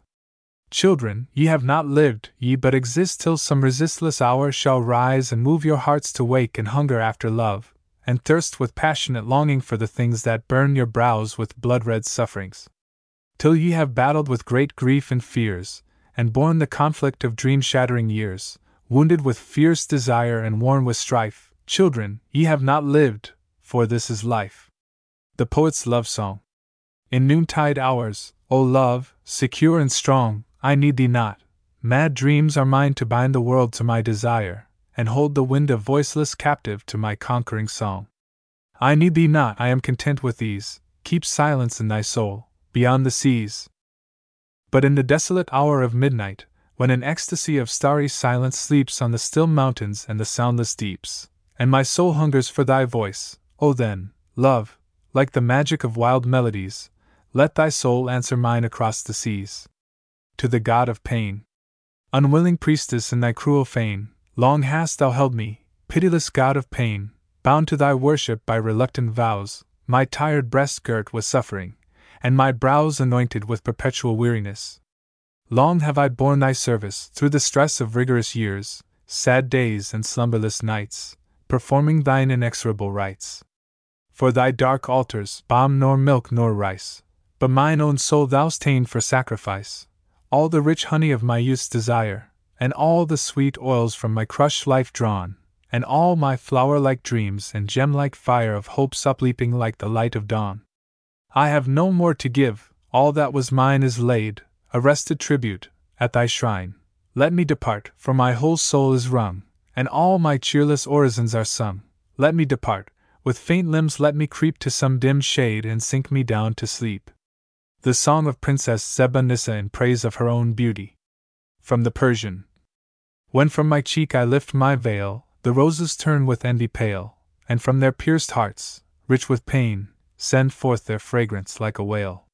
Or if perchance one perfumed tress be lowered to the wind's caress, the honeyed hyacinths complain, and languish in a sweet distress. And when I pause still groves among such loveliness as mine, a throng of nightingales awake and strain their souls into a quivering song.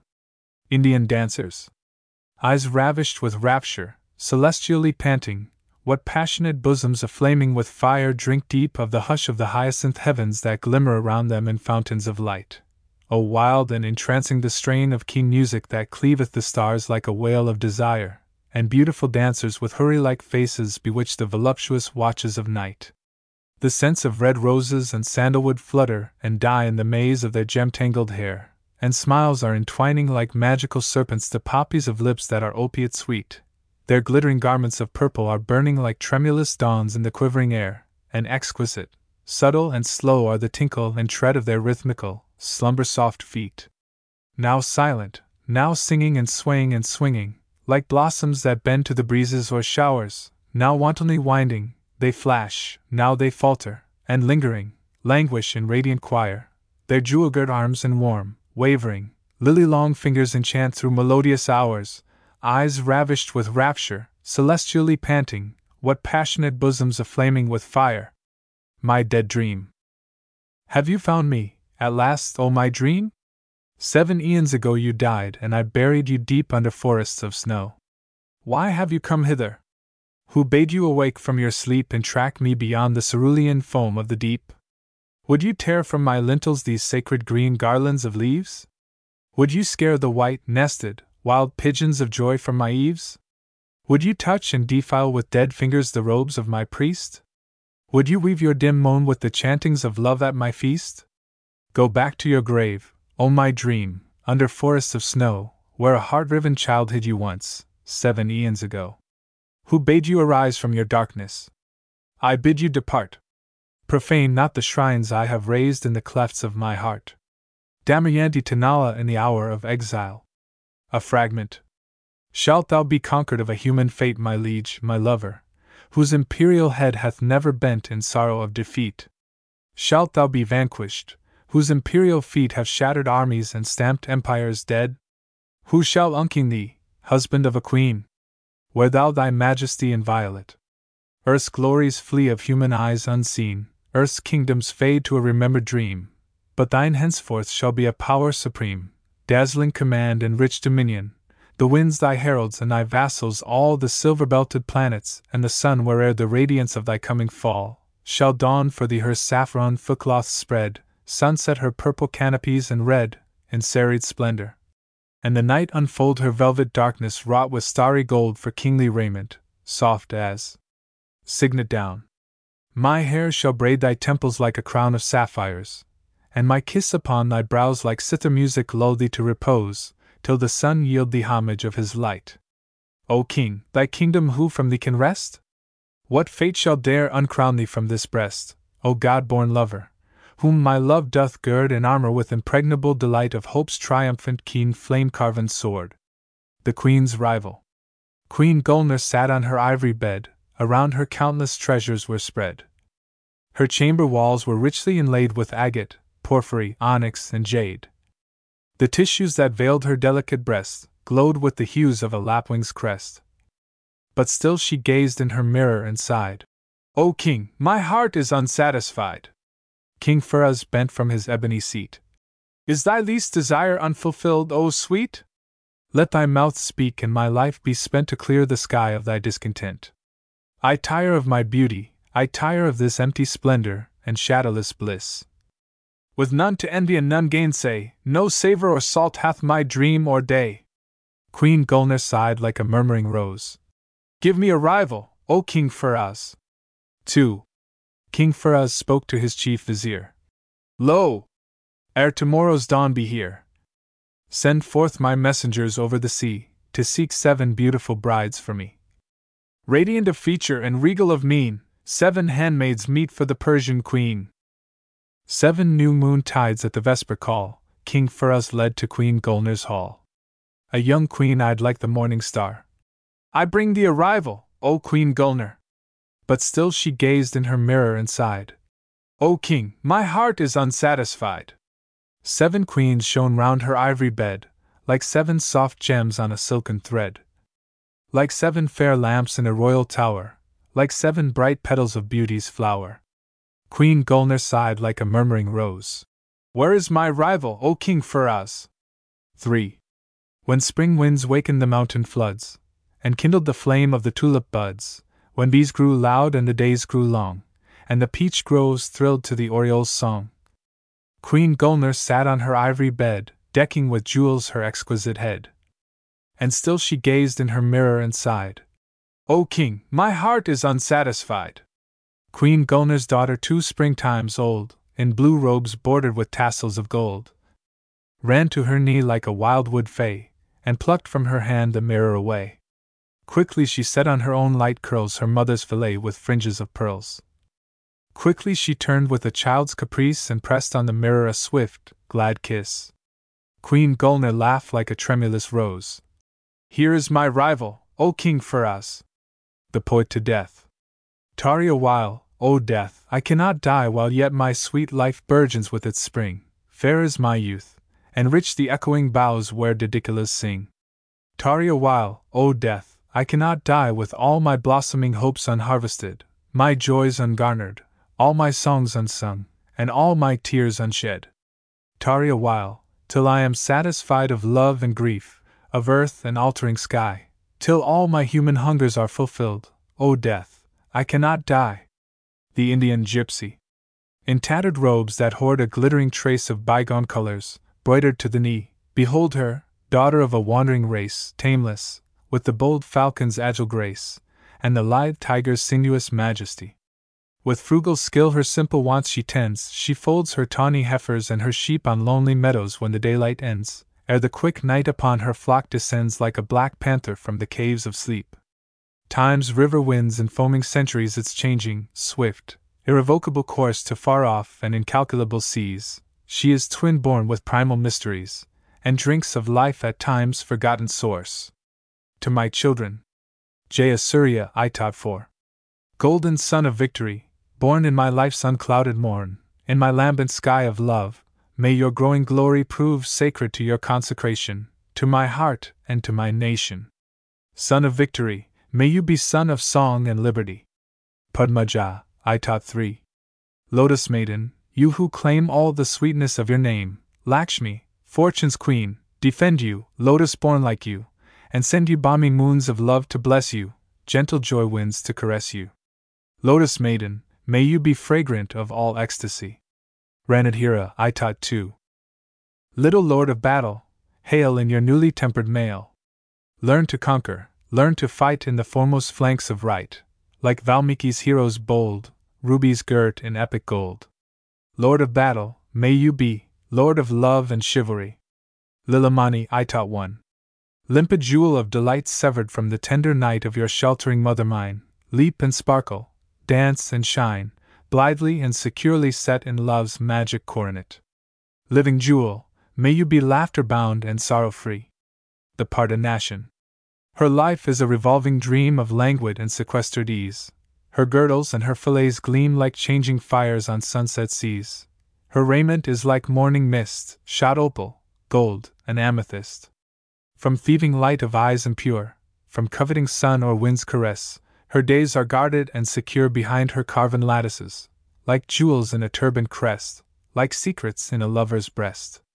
But though no hand unsanctioned dares unveil the mysteries of her grace, time lifts the curtain unawares, and sorrow looks into her face. Who shall prevent the subtle years, or shield a woman's eyes from tears? To youth. O youth, sweet comrade youth, wouldst thou be gone? Long have we dwelt together, thou and I, together drunk of many an alien dawn, and plucked the fruit of many an alien sky. Ah, fickle friend, must I, who yesterday dreamed forwards to long, undimmed ecstasy, henceforward dream, because thou wilt not stay, backward to transient pleasure and to thee? I give thee back thy false, ephemeral vow, but, O beloved comrade, ere we part, upon my mournful eyelids and my brow kiss me who hold thine image in my heart. Nightfall in the city of Hyderabad. See how the speckled sky burns like a pigeon's throat, jeweled with embers of opal and peridot. See the white river that flashes and scintillates, curved like a tusk from the mouth of the city gates. Hark, from the minaret, how the muezzin's call floats like a battle flag over the city wall. From trellised balconies, languid and luminous faces gleam, veiled in a splendor voluminous. Leisurely elephants wind through the winding lanes, swinging their silver bells hung from their silver chains. Round the high Charminar sounds of gay cavalcades blend with the music of cymbals and serenades. Over the city bridge night comes majestical, borne like a queen to a sumptuous festival. Street cries. When dawn's first cymbals beat upon the sky, rousing the world to labor's various cry, to tend the flock, to bind the mellowing grain, from ardent toil to forge a little gain, and fasting men go forth on hurrying feet, by bread, rings down the eager street.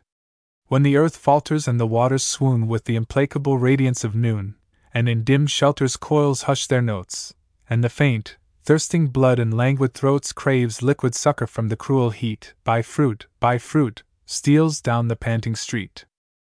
When twilight twinkling o'er the gay bazaars, unfurls a sudden canopy of stars, when lutes are strung and fragrant torches lit on white roof terraces where lovers sit drinking together of life's poignant sweet, by flowers, floats down the singing street.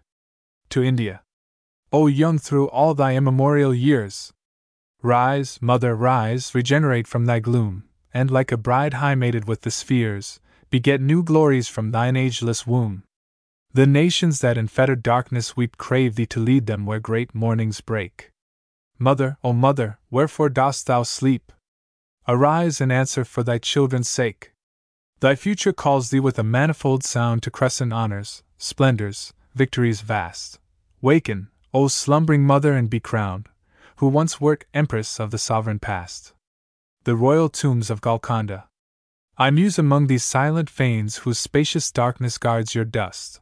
Around me sleep the hoary plains that hold your ancient wars in trust. I pause, my dreaming spirit hears, across the wind's unquiet tides, the glimmering music of your spears, the laughter of your royal brides. In vain, O kings, doth time aspire to make your names oblivion's sport, while yonder hill wears like a tear the ruined grandeur of your fort. Though centuries falter and decline, your proven strongholds shall remain embodied memories of your line, incarnate legends of your reign. O queens, in vain old fate decreed your flower-like bodies to the tomb. Death is in truth the vital seed of your imperishable bloom. Each newborn year the bulbuls sing their songs of your renascent loves. Your beauty wakens with the spring to kindle these pomegranate groves. To a Buddha seated on a lotus. Lord Buddha, on thy lotus throne, with praying eyes and hands elate, what mystic rapture dost thou own, immutable and ultimate? What peace, unravished of our ken, annihilate from the world of men? The wind of change forever blows across the tumult of our way. Tomorrow's unborn griefs depose the sorrows of our yesterday. Dream yields to dream, strife follows strife, and death unweaves the webs of life. For us the travail and the heat, the broken secrets of our pride, the strenuous lessons of defeat, the flower deferred, the fruit denied, but not the peace, supremely won, Lord Buddha, of thy lotus throne. With futile hands we seek to gain our inaccessible desire, diviner summits to attain, with faith that sinks and feet that tire, but not shall conquer or control the heavenward hunger of our soul. The end, elusive and afar, still lures us with its beckoning flight, and all our mortal moments are a session of the infinite. How shall we reach the great, unknown nirvana of thy lotus throne? And,